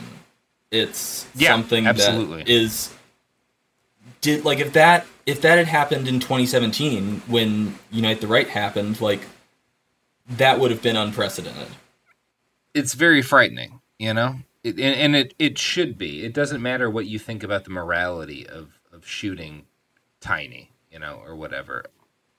Exchanges of fire becoming more common is a threat to everybody, and it is something that should concern everybody. Yeah, I mean, it reminds me a lot of, and this was kind of the impetus of the first season of It Could Happen Here, but like the early days of something like the Syrian Civil War, where it went from protests to exchanges of gunfire to, what it is now. Yeah. Do you think DC's specific gun laws will make gunfire in DC a little bit less likely, do you think? Or I know like still like the police always have that capacity if they feel if they choose to, but more specific on like the right between people, I don't know, it's like, boogs are going to show up or whatever. What kind of talk do you see around firearms? So, yeah, kind of just from experience, I think my worry with DC's gun laws is only one side will be armed. Every time that Chuds come to DC, I mean, they are obviously carrying. I mean, every single one of them is printing. You can tell that they have firearms on them. They don't really try to hide it, and none of them have ever, I mean, I guess apart from Tario getting arrested for illegal magazines, like, none of them have really faced any consequences for that. And the general fear among people on the left is, well, even if I do come and I carry for self-defense, if I get arrested for something unrelated, that'll enhance whatever charges I get. Yeah. No, it's sketchy, and it's I'm not convinced in the situation DC is in specifically that showing up with a fucking firearm is the right call. I'm not in this business to lecture people, but I'm not convinced that's going to help. In the Pacific Northwest, we've seen situations where people with weapons, as on the 22nd, defended themselves and others, and we've seen situations in which people on with weapons on the left escalated things. So it's never a zero-sum game. It's not a simple issue. Right. A gun is a neutral tool. Yeah, and I don't want it to come off like I'm encouraging every person in block to show up with a long gun. Good or anything Lord, like no. that. No, absolutely Because that not. would be a fucking disaster, most likely. But also, like, I don't like the idea of, looking at a line of Proud Boys or something and knowing every single one of these people has a gun, and I do not.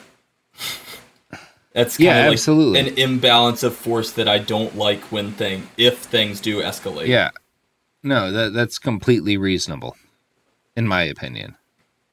But yeah, I mean, I think the big thing is just there's so many unknowns. We've never really, there's not much of a historical precedent for group tries to overthrow the government, group shows back up in DC months later, or elements of the same kind of ideology. And yeah, we just don't know. I mean, even like, I think the Unite the Right 2 example is similar but also like markedly different enough that I don't know if it's an all-encompassing tool for like, this is what it's going to look like. Yeah, is there any like specific players that you know is going to show up, or have like said that they're going to show up? So one that I kind of worry about is I'm gonna get fucking tweets for this. God damn it. So there's a group in Virginia that you may have heard of, BLM 757. Oh God, these guys. No, yeah, I know who you're talking about. Yeah. They are based out of the Virginia Beach area, and they are the biggest pain in the ass ever. They claim to be a Black Lives Matter organization. The local Black Lives Matter organizations have denounced them. They work with Boogaloo Boys. They were very tight with Mike Dunn before he snitched and dropped off the face of the earth. Snitched on people? Yeah. And then, they come, and I don't like the idea of them coming to a town that is not familiar with them, because, like, they come to Richmond, for example, and people are like, oh, there's BLM 757, we don't fuck with them. But they come to a town, or groups like this, like NFAC, the Not Fucking Around Coalition, tried to come to DC, and these groups that are going to be armed, are going to want to escalate, and are going to kind of try to slide in to like a counter demo, or stick around like the more left-leaning parts of the crowd, and then could very quickly escalate things. So they're one that I'm worried about. Some local Virginia militia movement players have been chatting about it. I haven't seen really that much in the way of like definitive statements that they're going to go. And those guys don't really worry me. They're a bunch of nerds who like to play dress up in the woods, mostly. But yeah, it's just like these kind of unknowns. Yeah, so just like not knowing who's going to show up and what they're going to do and where they'll be, and a lot. Yeah, like, and this was a thing, definitely. It reminds me a lot of the first Stop the Steal rally, where we had more concrete groups saying we're going to be there. There was a lot more chatter about it on social media, but it was still kind of like, I don't know like what range of the sort of right-wing ideological spectrum will be here. Like, I know, QAnon, your QAnon uncle will be there, but like, for example, on November 14th, Jason Kessler was there, the organizer of Unite the Right. I literally bumped into Jason Kessler. Oh, God. Like, I was walking and my shoulder hit him, and I looked up and I was like, oh, sorry, dude. And then I just kind of stopped and I was like, oh, shit. I recognize you. Yeah, you're that famous piece of shit. Yeah. But yeah, so like, it's kind of that same thing where we really just don't have that much intel. And it seems like, people with access to more streams of information than us, like, the feds have been saying for, I guess, a couple months now, like, we're monitoring this situation, we're, like, preparing to stop another January 6th, which, take it with a grain of salt, it is the feds. But also, like, part of me, a lot of the worry I get from this is people that I know more than I do reacting to it. Like, Chud streamers hiring stringers, feds saying, like, announcing months before that it's a situation that they're preparing for. A lot of people are very interested in what's going to happen. I think people are definitely preparing for a lot of different outcomes.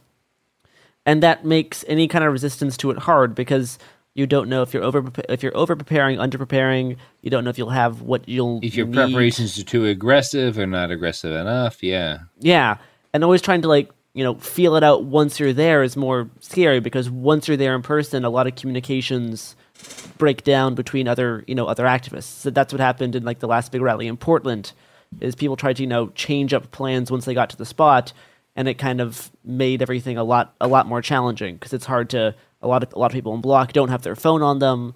It's hard to get rides. Any kind of impromptu organizing at the site it's always going to be way more challenging than trying to figure this stuff out at home.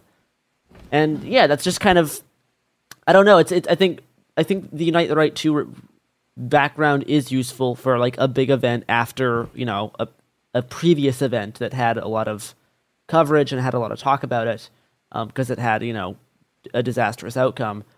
And then I think looking at November 14th and December 10th are also kind of valuable indicators. Have you seen anything around the Groypers or like any of the Fuentes crew showing up to this, or are they trying to like keep good optics, I guess? As far as I've seen, they're mostly trying to keep good optics around this. That makes sense. They also kind of fall into the category of like people I'm not super worried about. Like some of them, yeah, but in like a street fight situation, in a street fight, less so. Yeah, I'm not worried about a Groyper.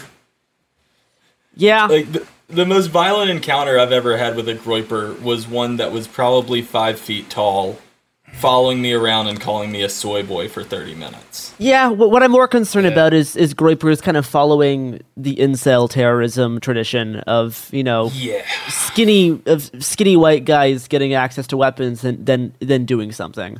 They're not going to. Any man with a gun is dangerous. Yeah. Yeah, like they're not going to beat you. It is. Yeah.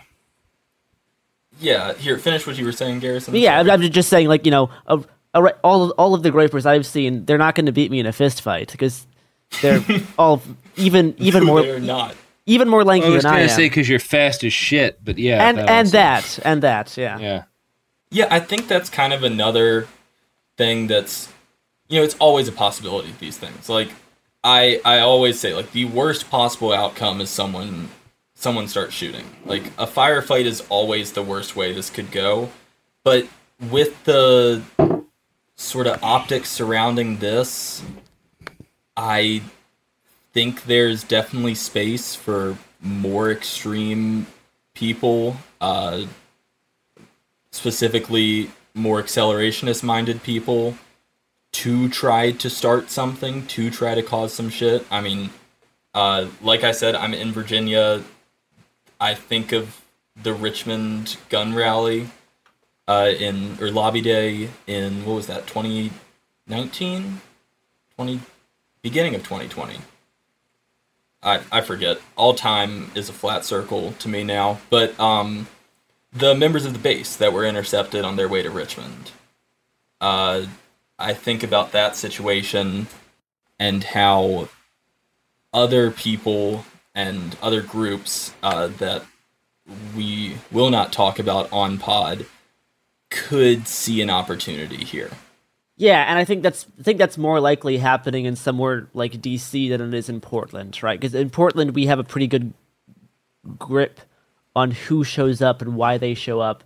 The East Coast, the South, Northeast, Southeast, they have a lot more groups with interest, with, you know, obscure ideologies that are more, I think, more prone to those types of like more insurgent attacks than I think people are on the West Coast.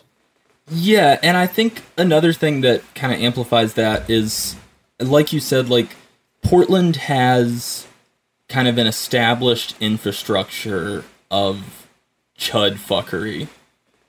Sure do. You know, I mean, I'm on the other side of the country, and I know the familiar faces of Portland bullshit. And we do have that to an extent, but DC brings people from all across the country. I was meeting people on the metro from everywhere from Tennessee to Kansas to California. And when people are coming in from such a broad range of places, there's a lot more uncertainty. Yeah, well, I'm not sure. And anything else you want to mention about kind of what you expect at this rally and any, I don't know, general advice since you've been at the past 3 versions? Yeah, so, I mean, if you're in the DC area or you're nearby and you're comfortable with it and physically able to do so, show up. The one thing that we do know for sure about these events is that the more bodies we have, the less likely it is for people to be able to prey on someone walking home from work or a houseless person just trying to sleep. Yeah. The more bodies that we have, the better it is.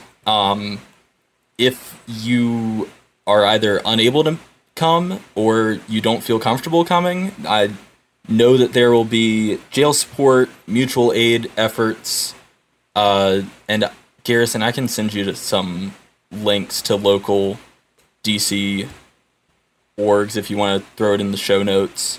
Sure. But yeah, and if you're gonna go, be prepared. Have a buddy, block up, bring an IFAC, and get ready to party. Yeah, I think it's one of the things you mentioned is like more numbers helps in the case of it's less likely there'll be like roaming attacks, because that's what we've seen at a lot of these rallies is that sometimes they don't ever like actually cause trouble at where people are, like where the people are. They wait until people are walking away or going back to their car, or if there's no one like that, they just find some random person on the street. We saw a lot of that in DC.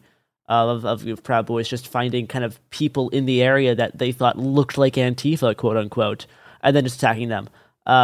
So the less scattered people are, the less likely you'll get kind of those roaming attacks. Yeah, I mean it's always hard to speculate on an event that hasn't happened yet, but I believe by the time this airs, it'll be happening tomorrow. So Saturday. Theo, do you want to plug anything? Yeah, you can find me on Twitter, at Theo Hansen, Theo with a 0. Listen to my podcast, Terrorism Bad. We look through portrayals of terrorism and extremism in popular media, see how it holds up to the real world. Trying to think of anything else. I'll be there on Saturday. I'll be live tweeting the event. Good luck. If I'm not live tweeting, good luck with that. Dead or otherwise incapacitated, or I don't have cell service. One of the cell three. Service is always horrible at these things. Oh, it's awful. Yeah, it's a constant problem. Yeah, they were blocking signals on January 6th on the Capitol lawn, and when I stepped off, I had like 13 texts from all my friends. They were like, "Hey, text me if you're still alive." It's really hard to tell what's going on. When you're like whether or not it's like a cell signal problem or if it's somebody like targeting you in particular. It's frustrating. Yeah. All right. Well, thank you, Theo. Thank you for giving us the rundown on Saturday's activities. I hope you don't get shot. Thank you. Yeah. I hope I do not as well. That's my general feeling towards anyone who shows up on the 18th in DC. I hope you don't get shot. Do your best. Yeah, and if you do get shot, know what to do about it. Well, yeah, have an IFAC, have a tourniquet.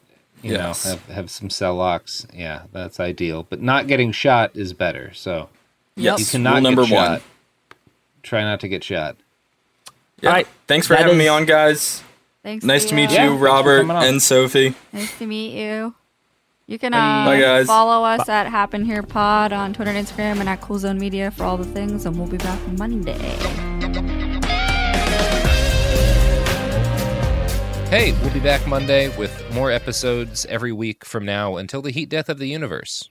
It Could Happen Here is a production of Cool Zone Media. For more podcasts from Cool Zone Media, visit our website, coolzonemedia.com, or check us out on the iHeartRadio app, Apple Podcasts, or wherever you listen to podcasts.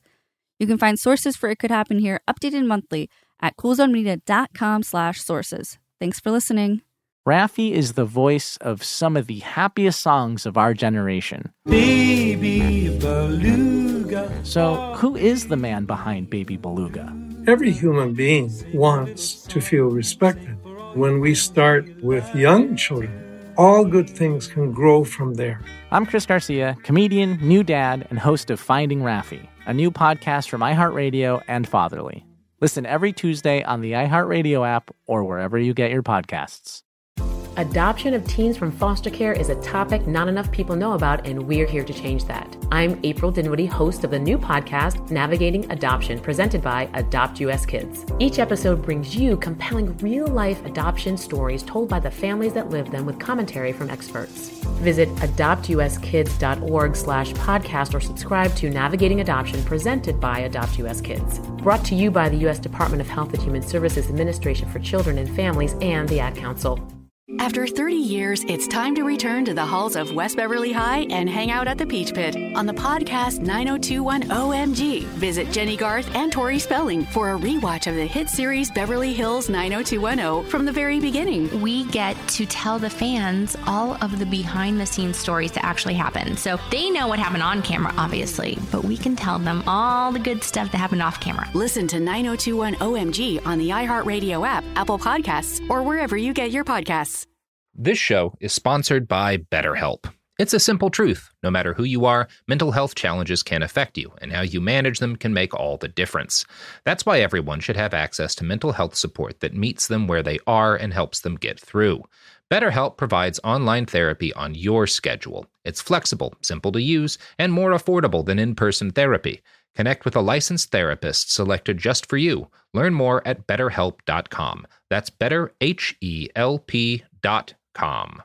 Xfinity has free premium networks for everyone this month, no matter what kind of entertainment you love. Addicted to true crime? Catch killer cases and more spine-tingling shows on A&E Crime Central. Crave adventure? Explore Asian action movies on Hi-Ya. Searching for something extreme? Check out skating, snowboarding, and more on Fuel TV Plus, the global home of action sports. And find crowd-pleasing bops on iHeartRadio's Hit Nation playlist. There's new free shows and movies to love every week. Say free this week in your Xfinity voice remote.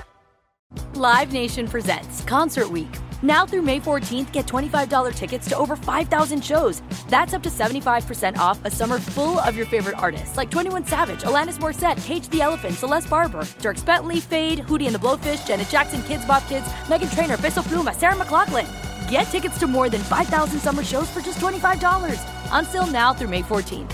Visit LiveNation.com/Concert Week to learn more and plan your summer with Sean Paul, Sum 41, 30 Seconds to Mars, and Two Door Cinema Club. Are you still searching for your perfect place to call home? Well, now is the time to buy at Fisher Homes. If you're looking to move in before the end of 2024, May could be your last opportunity to start building your dream home and close before the year's end. If you're hoping to move in even sooner, Fisher Homes also has homes that are move-in ready and waiting for you, where you can start enjoying the benefits of homeownership even faster. Schedule your personal tour with a new home advisor today at FisherHomes.com and make this spring the season you find your perfect home sweet home.